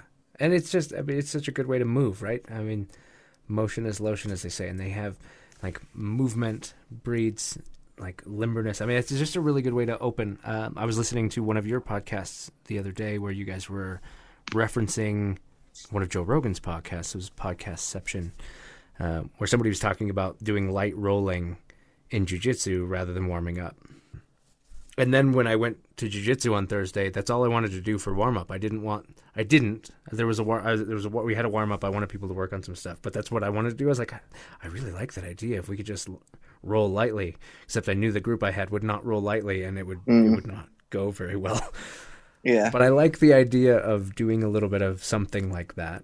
And I And so I circled that back to my idea of the katas and went, that's just a good way to establish movement at the beginning of class and then go from there. And hopefully it means that it'll be exciting when people start seeing other people working on katas that aren't part of that group. Yeah. There was a virtual tournament where people could perform kata, and it was a virtual thing, so you'd record it and send it in or whatever. So people got a chance to see people doing kata that nobody had seen before, because some of the students, when they knew their kankudai or something like that, some of the other students just had never seen those katas before. So it was really exciting for them to see the future, even though that future might look different for them. Mm. Yeah, and I think I've remembered rightly that there's an element of the katas of being put in that order, like that's a black belt kata and that's a brown belt kata, but that's not necessarily how it always was. That's that's been relatively recently imposed. So the fact is, a couple of 100 years ago, you could well have been starting on a much later kata. Right. Well, isn't that interesting by itself? Just the idea of a much later kata. I did a video about that at one point. Yeah, so they're only later because that's how we've arranged the syllabus to be. Is that right, Greg? So it doesn't actually follow that you can't do it at all. No, yeah, absolutely not. Yeah, I started to have trouble with the idea of the word advanced kata. Well, that's advanced kata. Same. It's not an advanced kata. It's just later different in the curriculum. I could take a person who's never done martial arts before, give me a day, and I'll teach them unsu. Yeah. And they'll be able to do it. They won't have a damn clue what it means, but they'll be able to do it. Absolutely. And if you started them off training them to fight that way, and that was the thing you chose to give them, and you gave them those kind of drills and those kind of skills, and that was the first thing they ever learned, it wouldn't make them any better or worse than somebody who started off with a pinan. Yeah. It's arbitrary, but it's built that way. I know for us, like, pinans went first, nahachis went after, and they were considered advanced, starting to be advanced because they, like the second and third were considered advanced because that's when you were heading to your black belt. But then there's other schools where nahachi's the first thing you ever learn. Mm-hmm. So it's not an advanced kata. No. It's just advanced in the curriculum. Yeah. Arbitrarily held from you is really what it is. I've chosen not to give it to you because you're not ready. Well, why am I not ready? And I think that's what kind of drove me to be excited about having everybody work all of them, is helping me get rid of the programming that I got from the old way of teaching, that some people aren't ready for something yet. Well, why aren't you ready? Why can't you learn Nahachi? It's not, because you haven't learned Pinan Godan. Yeah. I just feel like that's the wrong way of thinking. Yeah, there's nothing about learning Pinan Godan that's going to stop you being able to move sideways in Tekki. Moving sideways in Tekki is... The thing as well is it's not holy grail. Most of us can move sideways. I know, I was going to say, it means stuff to us because we know we have this idea of what's advanced and what's not because we've been told that. Someone who walks through the door, it's their first class, has no concept. If you say to them, I'll use Unsu again because it's widely considered like a super advanced special kata. If you say, right, first lesson today, you're going to learn this. This is what everybody does. Don't question it. They'll do it. They don't have a clue. They don't know that it's, a fourth dan kata. They have no idea. And you could say to them that the Taikyoku series is the most advanced kata you'll ever learn. Right. Take a lifetime to master. Yeah, but they don't know. They don't know. They have no clue. It's only us because we have this concept that gave me two things. First is a story from that Inasanto seminar where he went through all this stuff. And I mean, a group of varying ages, most later teens and up. And it just absolutely overwhelming. I kind of told you how it was just drinking from the fire hose. Absolutely overwhelming. And he looks at us and he's like, our kids do this. He's like, you know why our kids do this? Because nobody's told them that they can't. Which I really, really like that. Because you're sitting there being like, I can't remember all this stuff. And he's like, yeah, nobody told them that they can't so that they do it because they haven't told themselves they can't. And nobody else has told them they can't. So they do. Half the time we can't do things because we've told ourselves we can't, not because we actually can't. And then, so then you could argue that the way we have kata structured is really probably just so that we can have a better idea of who is where. Back to the colored belts and all that stuff. It's a nice structure. Okay, if you know Basai Dai, then you're not a beginner. Okay, it's kind of a if this then that. If you know this, then you're not a beginner. If you're wearing a green belt, then you're not a white belt. It makes it easier for these large groups and things like that, which were never problems in the old days because you didn't have large groups. And you when you're only working with one or two people, you know everything they know because you're not getting them confused with the guy next to him. Yeah. Suddenly made me think that when people have big seminars, they should require that everyone wear a white belt. Yeah. I like love So that that idea. you don't get that judgment of people who don't know each other only going to train with other black belts. Well, that's like Jesse with his Jesse and Kip with the pink the belt. pink belts. Yeah. Which there's a very lot of awesome. merit to that. Just get rid of it, especially in places where it's helpful for people to come together and not judge by grade, like you say, because it's so different. Anyway, Well, I like what you people said might know. with that idea of, people going to a seminar and then all the black belts working with other black belts. Yeah. There are two things that I really like. I like to take a class, like if you think of all of your grades in a line, I like to fold it in the middle so that the most advanced person is working with the least experienced person and up through, right? So just fold it right in half. The people towards the middle are going to be working with people of similar rank because, well, they're kind of middle. But then you got the newest person working with the longest person, and I like it that way. Just how I enjoy. And at seminars, one of the things that I have for my students is I tell them if we go to a seminar together that I don't want to see them working with each other. Like, now is your opportunity to work with people you've never met before. And so if you spend this seminar working with each other, it's a waste of time. I mean, it's not, but it is. It's a waste of an opportunity because you can always come back from the seminar and get together next weekend and work with the people that went with you. Yeah. So spend your time working with people that you won't get to work with next weekend. Yeah, that makes a lot of sense, actually. I've never thought of it like that. Yeah. Yeah. But then, yeah, I mean, I've had seminars before though where I've gone on my own and I've ended up working with people and I'm like, oh, for God's sake, this is not good. But I like to rotate too. really I like to switch. Every time a drill switches, I try to find somebody else. Andy Kidd, when we went to one of his seminars, one of the things he did at the end was what he calls a chaos drill, where everyone goes for everyone. You just walk around, so you get to go with everyone. Sure. You set a time limit, and one half is attacking, one half is doing the drills, and you just walk around and go with everyone. I really like that because you find out what martial works. speed dating. Yeah. I like that even better than chaos drills. I suggest. Yeah. It'll get a good laugh before everybody goes. Yeah. Yeah, I like that. I think that's really good. And it benefited me at that. I've mentioned that in a Santo seminar a lot, but it's something that's taking me years to unpack everything that we've gotten. But one of the things that was great about changing people is we had different experiences. So there were people that were really good at the Wing Chun elements that we worked that day. There were people that were really good at the Eskrima elements. And so if I had only ever worked with the people that I came with, well, we didn't know any of the stuff we were learning. And instead we went, and sometimes it's just a matter of asking. Like I was working with a guy and he's going, man, I'm really struggling with this. And I'm like, well, Inosanto's right there. Why don't we just go ask him? He's like, wow. And we did. And you know what? He just worked with us and helped us learn it. And everybody's afraid to do that. But that was the best experience ever because getting to feel him do it was so much different. And all it took was asking.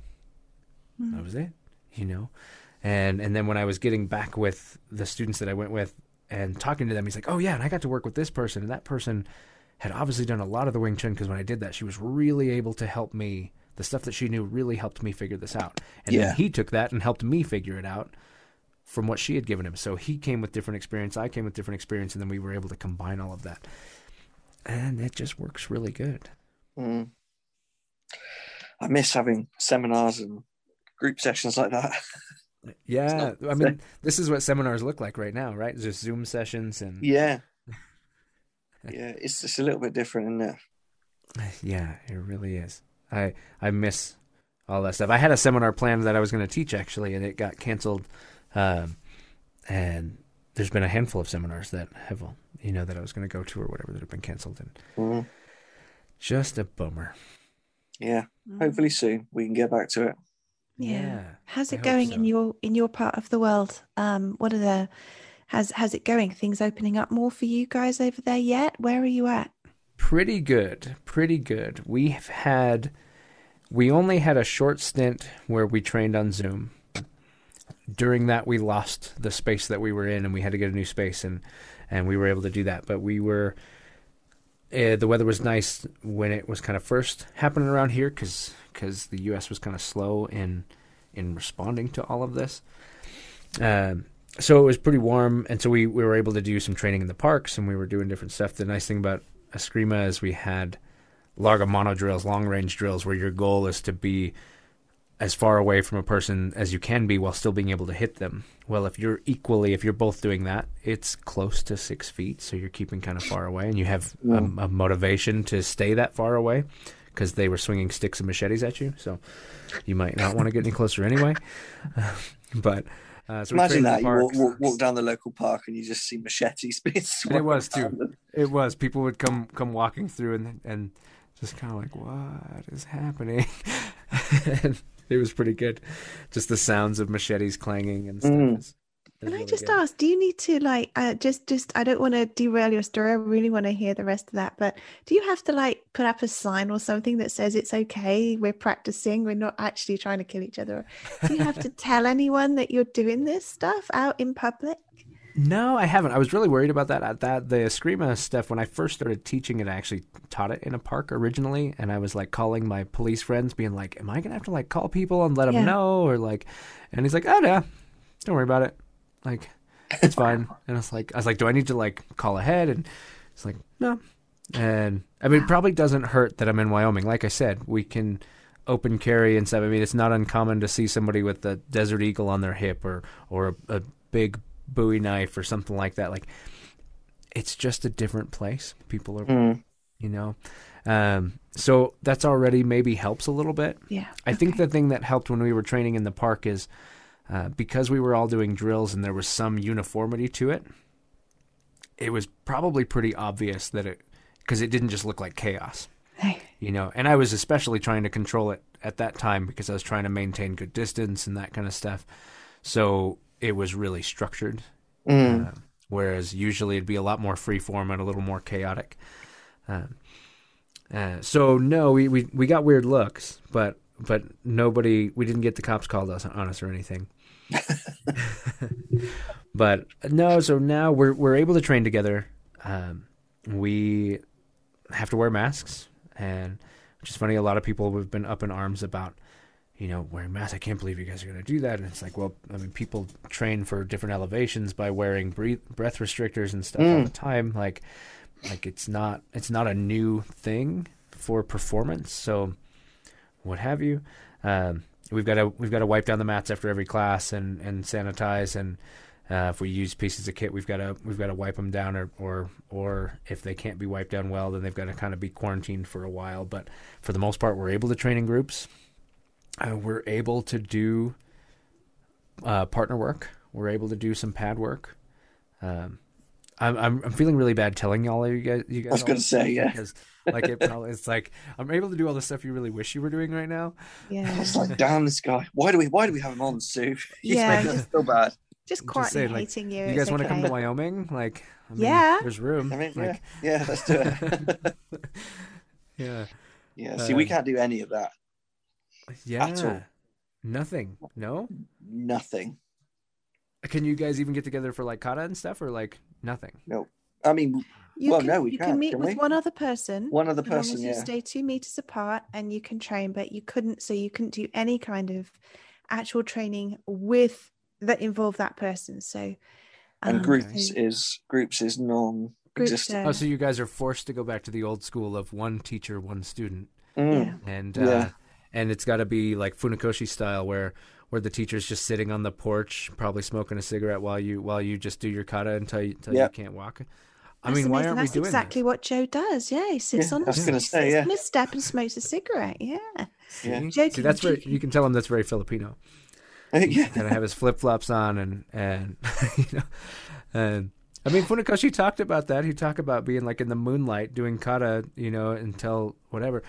I think we just go to the books and go, well, I mean, technically this is within restrictions, so yeah, let's do it. We'll just call it the Funakoshi Chronicles or something. Yeah. or you do it like true style according to the all of the myths and legends, right? And you just wait until the sun goes down, and then you just do it in the dark with nobody seeing, and you do it in secret. It's a good point. Yeah, we could do that. And you just tell them it's very traditional.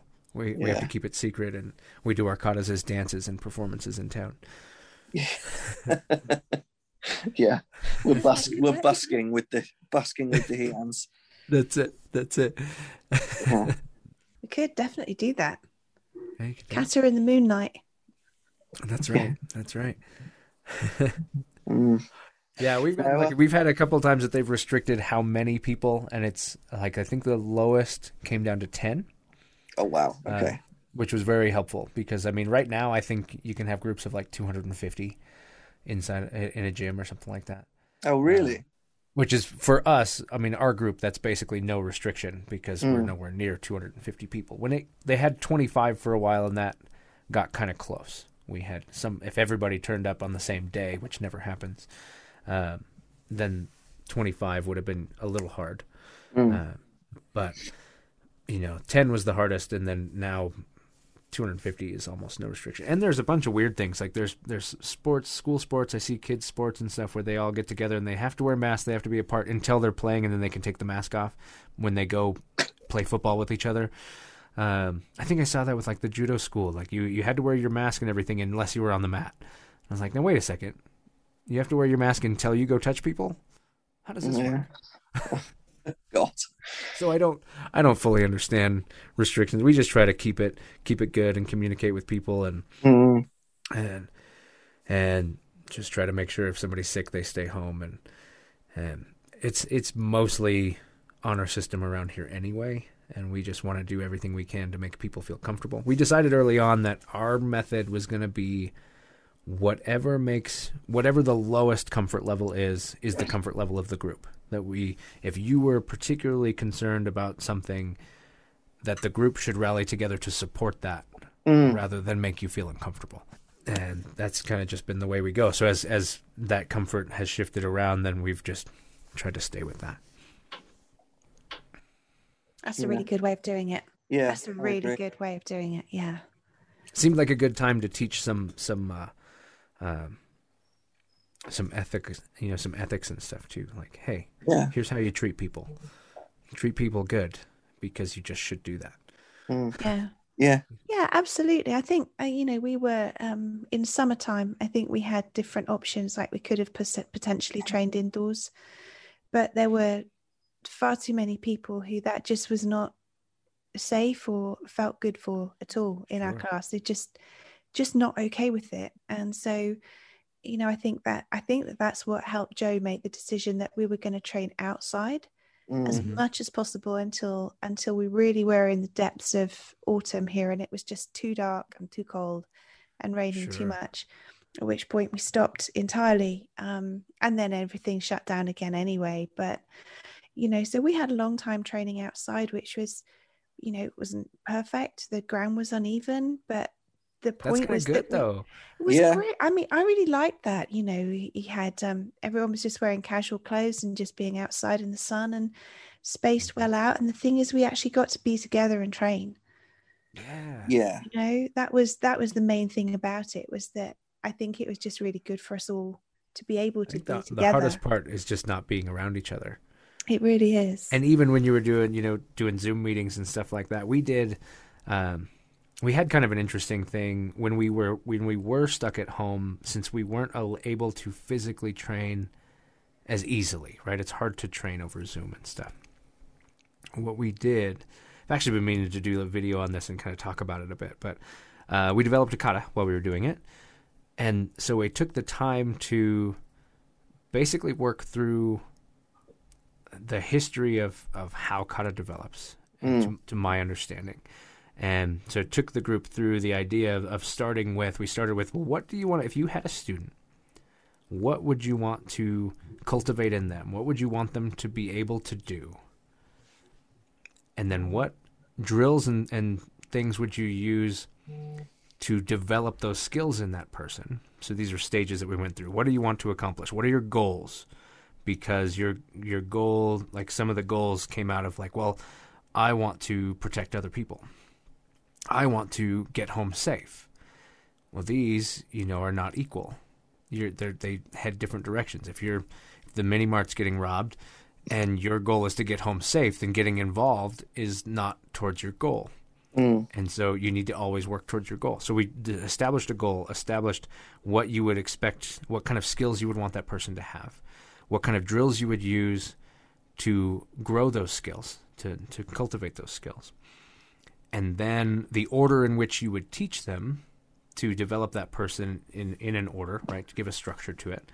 And then using that, developing a template for the kata itself. So we're going to build a kata, and then it was like 8-10 weeks later that the actual kata existed, because there was so much time of actually developing drills and developing skills and thoughts and things before you even ever really worried about what pattern it looked like.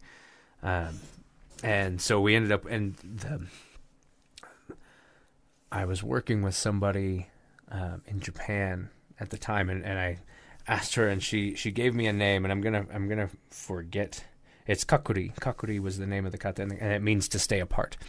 And so it was very appropriate for the quarantine kata that we developed. But it was kind of a really, really fun process to go through and establish really an understanding, because then it helped, because now they have a really good understanding of how, when they're looking at the katas that they're learning, that it's not just a pattern that was developed, that it meant something, and it had a structure to it, and it had a reason behind it, and helped them understand how to pull it. So if they see a new kata, then they get an idea of how to break it apart now by having gone through that. So that was kind of an interesting, fun thing to do, kind of different ways to approach the time off and stuff. We could have more discussions and intellectual conversations about the martial arts rather than just, okay, well, let's work some conditioning drills today, because that's about the easiest thing to do on Zoom, is just lots of push-ups and kick combinations and different stuff.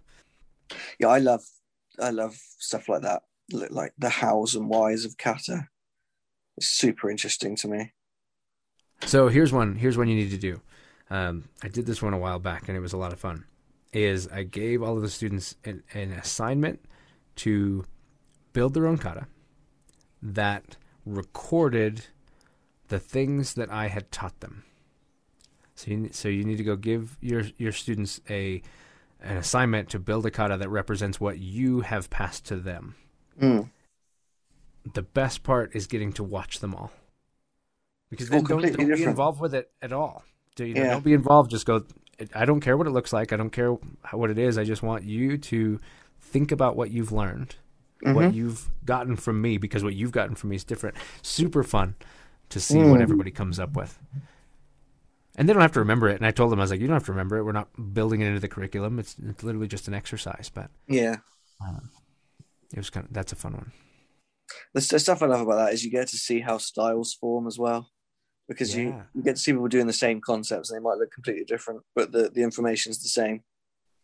And what was really fun is there were people that were really good at pulling out the curriculum. Really, they looked at the curriculum that they had learned. And then there were people that spent more time trying to pay attention to the way that I fought and the things that I put emphasis into. So their kata more represented parts of I'm like, really? Do I have to do that a lot? I'm like, yeah, I mean, you do that every time we fight. I'm like, I didn't know that. It was really interesting to see everybody kind of went different directions. What they interpreted as what I taught you varied from exactly what's in the curriculum to just little lessons that things that were unique and individual to their thing. kind of fun. Yeah, that's really interesting, isn't it? Is you find out what landed with somebody really well, and also potentially why it's landed with them really well. Did it speak to something that they needed to learn, or something that they've just found really easy for them to just assimilate and just works for them? Like you were saying at the beginning, what works for you often, or you were saying what works for you, how can you apply it in many different ways? And it's like you find yourself when you're testing things, don't you, always going to this often to the same moves because they work for you. So you'd expect that kata to reflect either that or something that you've taught a great deal. It's really interesting exercise. Yeah. It was really surprising. I had no idea what to expect. And it was incredibly fun. And it was fun for the group too, because then they all got to get up and perform their individual kata, and some of them would kind of talk about it a little bit. Some of them were shy and just wanted to stand up and do it and then sit back down. But everybody did it, and it was a lot of fun. And it was just really interesting to see where people went. And it was a little bit historical too, because some of the people, when they put it together, they showed slices of time. So if they'd been there longer, what they included in their kata might not be something that was like, just might have been something that we used to do, or a drill that's something that maybe we don't do anymore, but they remembered it. And so it became part of the kata because it was something that stood out to them that they remembered. So it also started to show some history of things that had changed over time. Where some of them, the newer students might be like, I've never seen that before. And be like, oh yeah, we used to do that every class, or we used to do this. Did they name them? Did they name them? Some of them did. Some of them. Call them storming the fortress and pulling the beard. Pulling the beard. That's the one. And somewhere I've got, because that was also during the time where I recorded every class too, because I wanted to be able to, because that was one thing I don't have, is I don't have video of when I trained. I don't have video of me training with my instructor and stuff. I do now, but I don't want from when I started. So I was recording all the classes so there could just be a library of classes that, for me to be able to go look back at what I taught and that sort of thing, but also as something that could be passed on to other people later of like, hey, here's everything we did, or memories. And I took some of those videos and for some of the students that were promoted in the Eskrima stuff, I actually put together a video of them training through the years, and kind of showing them getting to that rank, which is kind of a fun thing to do that we wouldn't be able to do if we didn't film it. So somewhere there's video of all those katas that exists. Probably good luck finding it for me, but it exists. Yeah, that's something we should definitely try when we can get back to it. It's a fun idea. Yeah. Be interesting to see what comes out of it. Yeah. I think it's a great idea. It's a great idea. When we were training with Joe towards the end of summer, we had a couple of classes where it rained. And so we were doing a whole bunch of drills up against the fence under a tree, trying to stay out of the rain. And we were saying that night, you really could make a kata and call it, I don't know, under the tree. And you could make it real small, real tight, like Teki. But I was going to say, I didn't know if you know this, but that's exactly what Naihanshin Teki was for. Was for fighting under a tree with your back against the wall. Yeah. That's what it was for. Despite what you may know, that is what it was for. That's what it was for. Yeah. You mean it wasn't fighting on top of a boat or fighting in a hallway or... No, I think it was against... There needs to be a collection. There needs to be a collection of all of the different interpretations people have given katas over the years. That should just be like a thing. There should be a list somewhere of all the different... Yeah, maybe we should collect all the ridiculous applications people have assigned and... Yeah. Oh my God. So there's a thing that... now, if I'm going to say it out loud, then who knows what'll happen if I do it and stuff now. But I've had this idea for a while. There's so many good videos of like technique and training and all that stuff, and I've done a little bit of that. I obviously do mostly very different kinds of videos, but I thought that it would be really fun to do videos called Hollywood Bunkai, where the only Bunkai that gets shown is stuff that would be good in movies. Yeah, or really flashy or really weird, and like I've got this particular kind of head and arm lock to face smash that comes out of Nahachi that's really fun. And just only stuff that you'd be like, yeah, I mean, that's like a 0.1% chance that you'd ever actually do that. Like, perfect. Yeah, it's Hollywood. Could you put movie KIs in as well? You know, with it. That'd be perfect. Yes. Only 70s style though. Like it has to be at least 70s or older style sound effects. Yeah, Yes. absolutely. But that really long ki that just like, you know, as the other guy goes down, it's shaking with it, and it lasts about 10 seconds. Now I have it in my head to where like things keep going, but you still hear the ki happening until the video's over. Like it cuts to black and the ki is still going. Great. Yeah. That would be great. Yeah. So you got to put that in. We had oh my gosh, I've completely lost who it was. I think it might have been a Facebook conversation. Anyway, wherever it was, I'm so sorry, I've completely forgotten to call out the name of the kata in English. That was on. Yeah, that was with Who was it? Where was that? it was Joe, wasn't it? It was Joe. yeah. Was it Yeah. with Joe? That was it. One of It the was with Joe. episodes. Yeah. And then people were saying, yeah, that would be great. You know, storming a fortress. It's amazing that we haven't done that, really. You know, you think about it, there's so many schools that they say upper block, front stance. They don't, use the Japanese terminology, but they still call the katas by their names. It is kind of because funny it sounds never ridiculous in English. That's why. They do. Well, I was just thinking the like ridiculous. in the rain under the tree, like Yeah. has a very poetic thing. Like Funakoshi would be proud of something that had that name. Yeah. Yeah. Some sort of beginning to a haiku. Like I think that's perfect. Yeah, Funakoshi with his strange names. Yeah. That's why we did the spot discussion on Facebook that Goju-Ryu have way better English sounding kata names than we do. Like they have like because he changed smash all of and those. tear and rip and destroy. Oh yeah. Ours is like flight of a swallow. Yes, to polish a mirror. Yeah, to polish a mirror. You're like, wait, am I in the right class? Yeah. We're doing what? Oh yeah, we're polishing mirrors. That's what we're doing. Yes. Mind you, it could have meant something different, because if you're going to clean someone's clock, isn't that a thing? Oh yeah, could be something like that. Well, and that was the thing, right? Because Shoto was his pen name because he was a poet. He wrote poetry or whatever, so like all of his names have very like poetic names. Yeah. Poetic names Yeah, to them. but I mean, polishing a mirror for him might have been punching cleaning somebody in the someone's nose. clock. Like cleaning Yeah. someone's clock means, yeah. I mean, it is exactly what that means to me now. Like I'll never unhear that. Yeah. Makes way more sense. Oh, you won't say that one more time. I'm polishing your mirror. Okay, then I've got my window lean ready. Yeah. Don't make me See, this topple is a folding screen. There you go. This is taking a whole new meaning of Funakoshi's names. Flight of a swallow is someone being thrown through the air. Right through the air, yeah. Yeah. Yes. Storming a Clearing out fortress. rock. Storming a fortress is Funakoshi robbing someone's house. Storming in. Sigh in hand. Have this. Going through, Yeah. taking their stuff. No disrespect. How did you fund your school? Well, I stormed Yeah. the fortress. I stormed a fortress. In the Polished a dark few of night. mirrors. Polished. Yeah. There we go. Oh, it's so good. But I still have a peaceful mind. Numbers Still 1 have through a 5. peaceful mind. Yes. Yeah. Oh, I don't. I can only get to level 3. My Let's, transcendence has not come.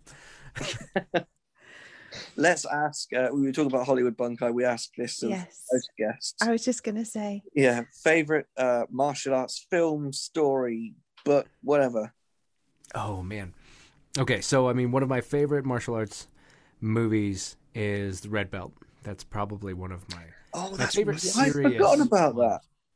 Yeah, when it comes to like thought provoking and like kind of deep, Red Belt's one of my absolute favorites. I remember that film now. Yeah, Yeah, super good, super good. yeah. can you tell it a little bit? What's the story on that one? I've not heard Yeah, of so it. the story is, and I'll probably say his name is like Chiwetel Ejiofor is the main character. It's got like Tim Allen in it and stuff like that.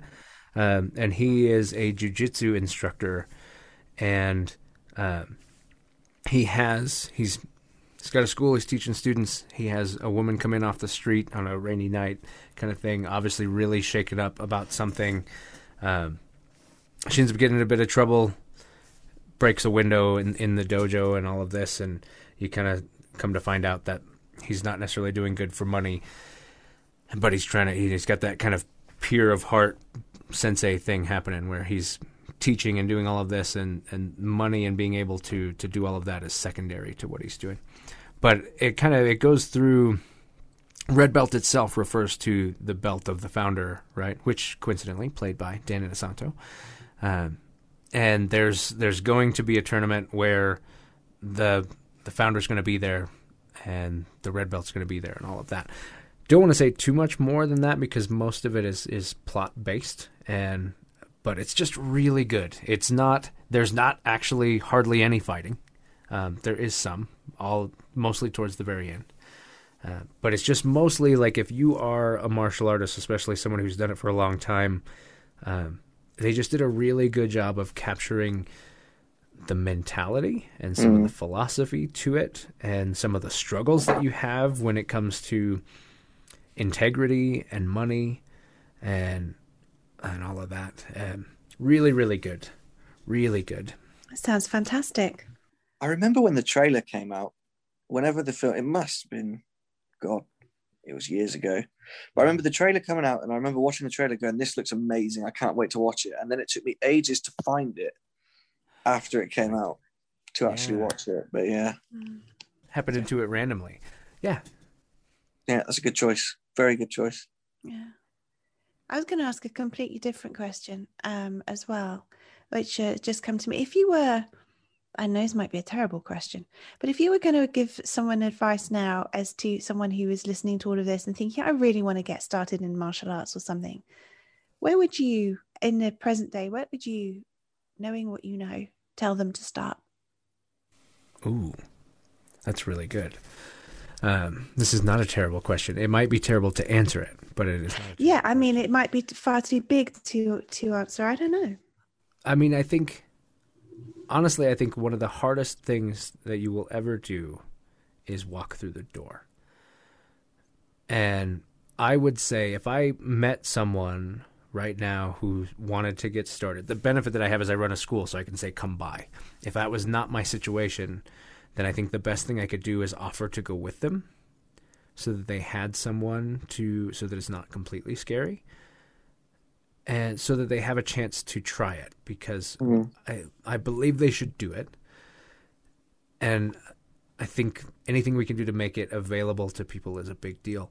And that is the hardest part. Once you go, now it doesn't mean you're going to necessarily end up in a good school, and you could hopefully have a good conversation and know what kind of direction. Maybe they know what kind of thing that they want to try to do, or maybe you can help them know the kind of thing they want to do. But I think the hardest part is helping them actually start. Yeah. Do you feel it matters what kind of type of martial art they go for? Would you say to somebody a really great place to start would always be a kung fu or a karate style type of thing, or always go for, would you always recommend starting in a particular place, or would you just say just pick one and see how it sits with you? I think it would start for me, and this falls back into that being a nerd thing, is that, and I'm an IT technician by trade, so like problem solving and puzzles is like my thing. So I would absolutely love to have the conversation and help them figure it out.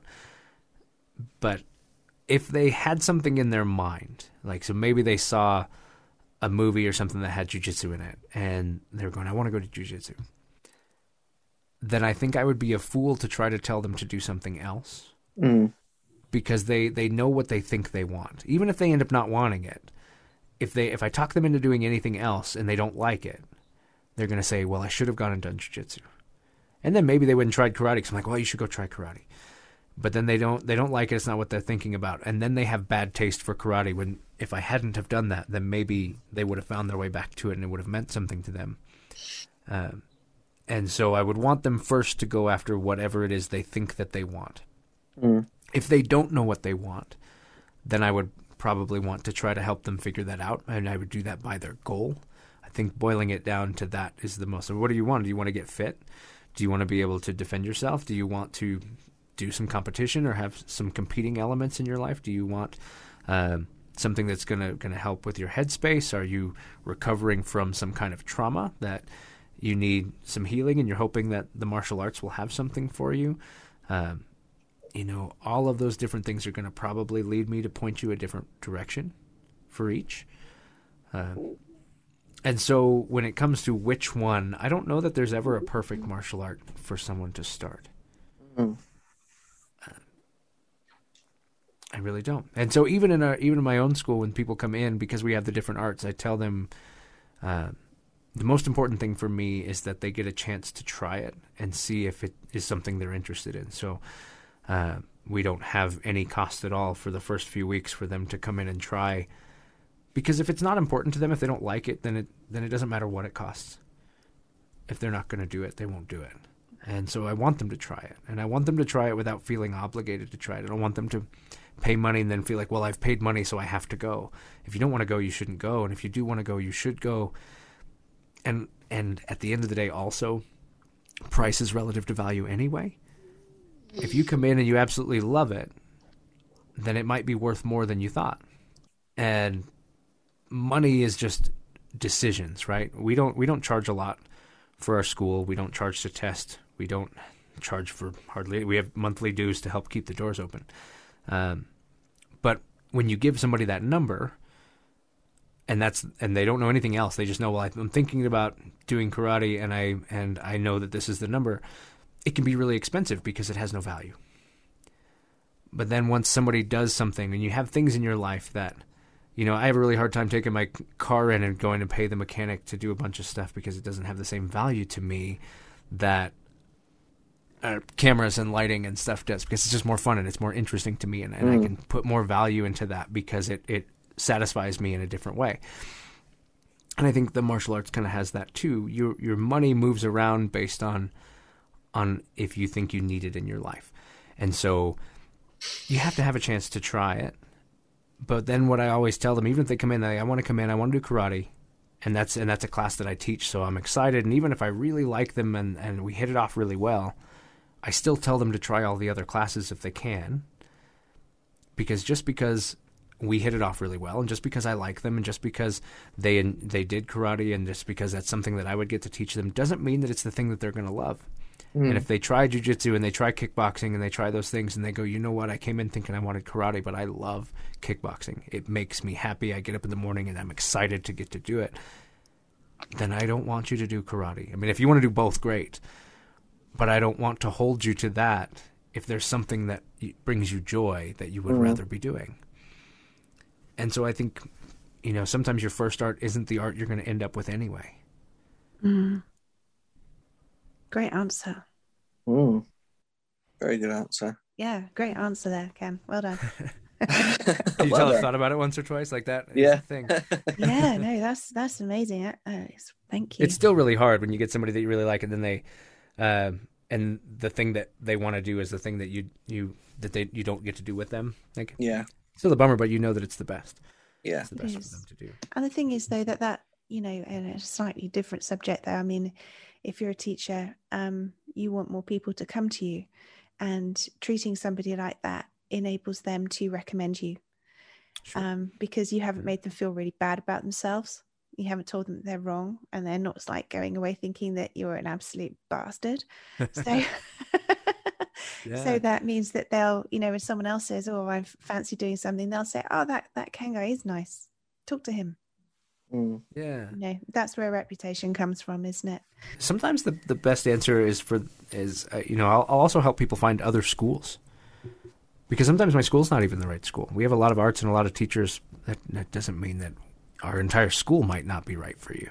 Of course, if someone's really heavy into competition, then yeah, especially because the only competition, one of the teachers in the school is heavy into competition, but he's specifically into point fighting, and some kata, But so if you want to do jiu-jitsu competition, well, I don't have anybody that does that, So yeah, you might need to go.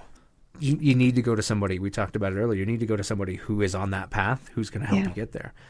I can help teach you jiu-jitsu that you could use in competition, but I'm not going to be able to do a very good job, and I'm not going to be able to pull the best out of you. I had a student that wanted to go boxing, and he wanted me to be in his corner. And he's like, what would you do? Like, how should I handle this and how should I handle that? And almost every answer I gave him, he went, well, there's rules against that. I'm like, oh, okay. I'm like, well, I would move this way. I would do that. He's like, yeah, I can't do that.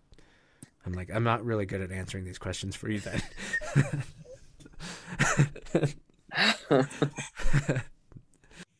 Yeah, boxing's a whole nother kind of worms. I felt really bad for him because he did very poorly, not for his own skill, but he had a heavy Aikido background. He had a heavy Krav Maga background. He had a heavy Eskrima background with me. And you could tell, and I told him it would happen, but we tried our best anyway. He had boxed before, but you could tell when you watched him, he was spending the entire fight trying to tell his body not to do all the things that he wasn't supposed to do. Not to move that way, not to, when he got backed into the corner, not to throw a kick to keep someone. That's why I couldn't do it. As soon as somebody got me pushed up against the ropes, I'd throw a kick to get them off me. Guaranteed. Nice front kick, side kick. I don't really like round kicks. I like kicks that move people away from me. And I guarantee if you got me backed into something, I would do that just to get you off of me. And then they'd be like, yeah, points off or disqualified or whatever, however that works. And you could tell that that's what happened. He just got worked over because every reflex he had immediately needed the brakes put onto it. And so instead of doing something, he was putting brakes on the thing that he was trying not to do. And while you're doing that, you're getting punched in the face. And you can only do that for so long. It's very hard to override habits that you've had for a long, long time, especially combative habits. Yeah. Well, I mean, man, and he had done Krav for so long. Like, talk about an art that has very specifically aggressive habits that don't fit in a boxing ring. Mm. I feel like if we exhausted our guest, I think we may have done. What time is it with you? What time is it with you now? Oh, it's like 2:30.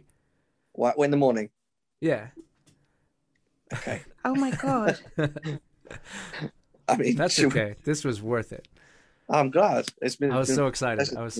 I've listened. Really? I mean, this is one of those really cool moments for me because I have been listening to your podcast for a long time. And so it's one of those really weird things like, what do you mean I'm going to be on that podcast? That's weird. That's not right. It basically means we're going to just let you just talk. Yeah. Just talk. Right. Which we found is a thing that I like to do, apparently. It is a thing that you like to do. And can I just take a minute to compliment you on your videos? You put them together so nice. They're so nice. And I love the tone. I love the tone that you put through. It's really, I don't know, how am I going to put this? Authoritative and very, very calm. Mm-hmm. So it's like tons of authority in what you say, but you never get that. Okay, kids, this is what we're going to do. It's like, you can tell that you're thinking about what you're saying, and I really enjoy listening to them. Oh, the production quality as well is brilliant. It's really good. It satisfies the nerd in me to do that. To like, well, how would I solve this problem? Like, I just got done making some really significant changes to all of it that nobody will notice, that absolutely affect my time commitment and my workflow. And those kind of like puzzles and stuff are absolutely fun for me. Like, how can if I move this light this way, or I change this camera to do this thing or that thing. Yeah. And so it gives me a good outlet for that. I was a photographer for a long time. And so I had a bunch of stuff, you know. I think sometimes people see the channel, they're like, well, I bet you have to have this kind of stuff. It's like, you don't. I just did. I had it for other reasons. But it gave me a reason because you can't do everything. I think that's an important thing people need to realize in their life is you can't do everything. And I was really bad at saying no. So I worked a full-time job in IT. I was a professional photographer and I was teaching martial arts. Ooh. And I went, okay, you only have so much time. And when I started to feel, I was shooting a wedding and there's something happened where I got through it and the pictures turned out great and it was nothing to like cry about, but I remember hitting moments where something really simple really threw me for a loop and I'm like, you know how to do this. But it took me a long time to work through it. thankfully for the martial arts, right? I had learned to stand right in front of somebody and completely flounder without anybody knowing that I was falling apart. But I finally got through it, and I came out of it realizing that either I have to put more time into this so that my skills stay sharp, or I have to stop doing it. And I have to choose, am I going to do that? Am I going to stop doing my day job? Am I going to stop doing photography, or am I going to stop doing martial arts? One of these things has to go. And well, being a successful photographer who, can pay the bills and do all that kind of stuff is an incredible amount of work. It's 80% sales and work and 20% actually taking pictures. So I was like, well, that doesn't sound very fun. So I stopped, and so that I could make sure that I could keep the martial arts going in my life. And that's a thing you've got to be able to do, is realize when you just are pulled too many directions. And so this has been a kind of a fun way to get back into using some of those skills and to kind of combine it with, hey, let me combine a couple of different passions together, which has been kind of fun. Great. Or maybe one day I could pick your brains, because we'd really like to, especially when we're back in the studio, do video. Oh, so, anytime. And I'd really love to find as we were very lucky when we started the podcast that we had a professional studio to use. Yeah, so, I noticed that as soon as I saw your thumbnail, I was like, that's a solid mixer right there. Like, that's yeah, absolutely. It's a community radio station that I volunteer at and have done for a long time. So I was able to use the facilities and everything. So yeah, I was using everything, proper quality. So of course, everything's changed because we're not permitted to be, like two people who aren't at work aren't allowed to be in a studio right now. Imagine the disappointment when you come on camera and you see we're sat in our living rooms. Yeah. You're expecting this amazing studio background, and you get Susan wall and this door. I mean, I could turn the lights on and you'd be like, oh, that's just like a regular office in somebody's house. Like, honestly, if I walk people around the studio, like, it's amazing. I've done a lot of trickery to make this look really good. Yeah. But it's a regular office, and there's a file cabinet right there, and there's boxes full of papers and other random things, and so it's funny that I had one of my friends saw the first video and first couple of videos, and he came over and he's like, I need to go see where you're shooting, because he's like, because where in your house did you do that? He didn't realize that I hadn't actually done anything. I'll give a trade secret just for you guys, special trade secret. Okay. We won't broadcast it then. The wall back here, is a flat piece of particle board from Home Depot that is printed to look like wooden boards. That's it. It was $20. I hung it from the ceiling, and that was the thing that he saw, that he's like, you went and like hung boards on the wall and like did a whole thing, and I'm like, no, I spent $20 at the builder shop and hung that on the wall. It doesn't take much to make something look very, very different than what it is. So it's kind of funny. Yeah. Wow. Maybe one day we could pick your brains a little on that. I would love to do it, because I already told you, like, problem solving and puzzles, like that's my gig. Yeah. So. Yeah. It's just basically being able to, we really like the Joe Rogan podcast. I love the simplicity of that. You've got the camera, two guests, but what I hadn't realized was that he edits it, and I couldn't, in my simple mind, thinking without knowing anything about video, I couldn't work out how it was done. And somebody said, well, that's because you've got three cameras. You've got one on the host, one on the guest, and one down the middle. One wide shot. So when you need to edit something, you just use the other camera so that you can take the section of video out. So you've just got someone doing this. Right. As you're doing that kind of stuff. That is. Well, you edit out the other bit. One of the podcasts that somebody I knew ran, I did that, and I laughed because I could tell something that was happening, because it would cut. His wife was cutting to different angles and stuff like that. And if you looked really close, when it cut back to him, you'd see a cloud of smoke, because she was cutting away from him so he could puff on his cigarette. So it cut to like me or to the guest or something like that, so that he could get his cigarette break without actually smoking on camera. So they would just cut. that's actually one of the things that I switched recently. Where is this thing?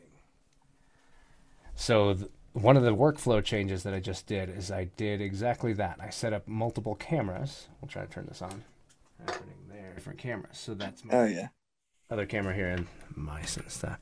And so when I shoot, like lately, the different, when I do the segments for like comments or stuff like that, literally just hit a button and switch cameras. Rather than having to break everything down and bring everything back up, man, that makes a huge difference. And the same thing for recording the phone and doing all that kind of stuff. All works off of just a little switcher that switches around. Brilliant. Yeah. Cool. Well, it's Fun a nice stuff. setup. Nice. Yeah.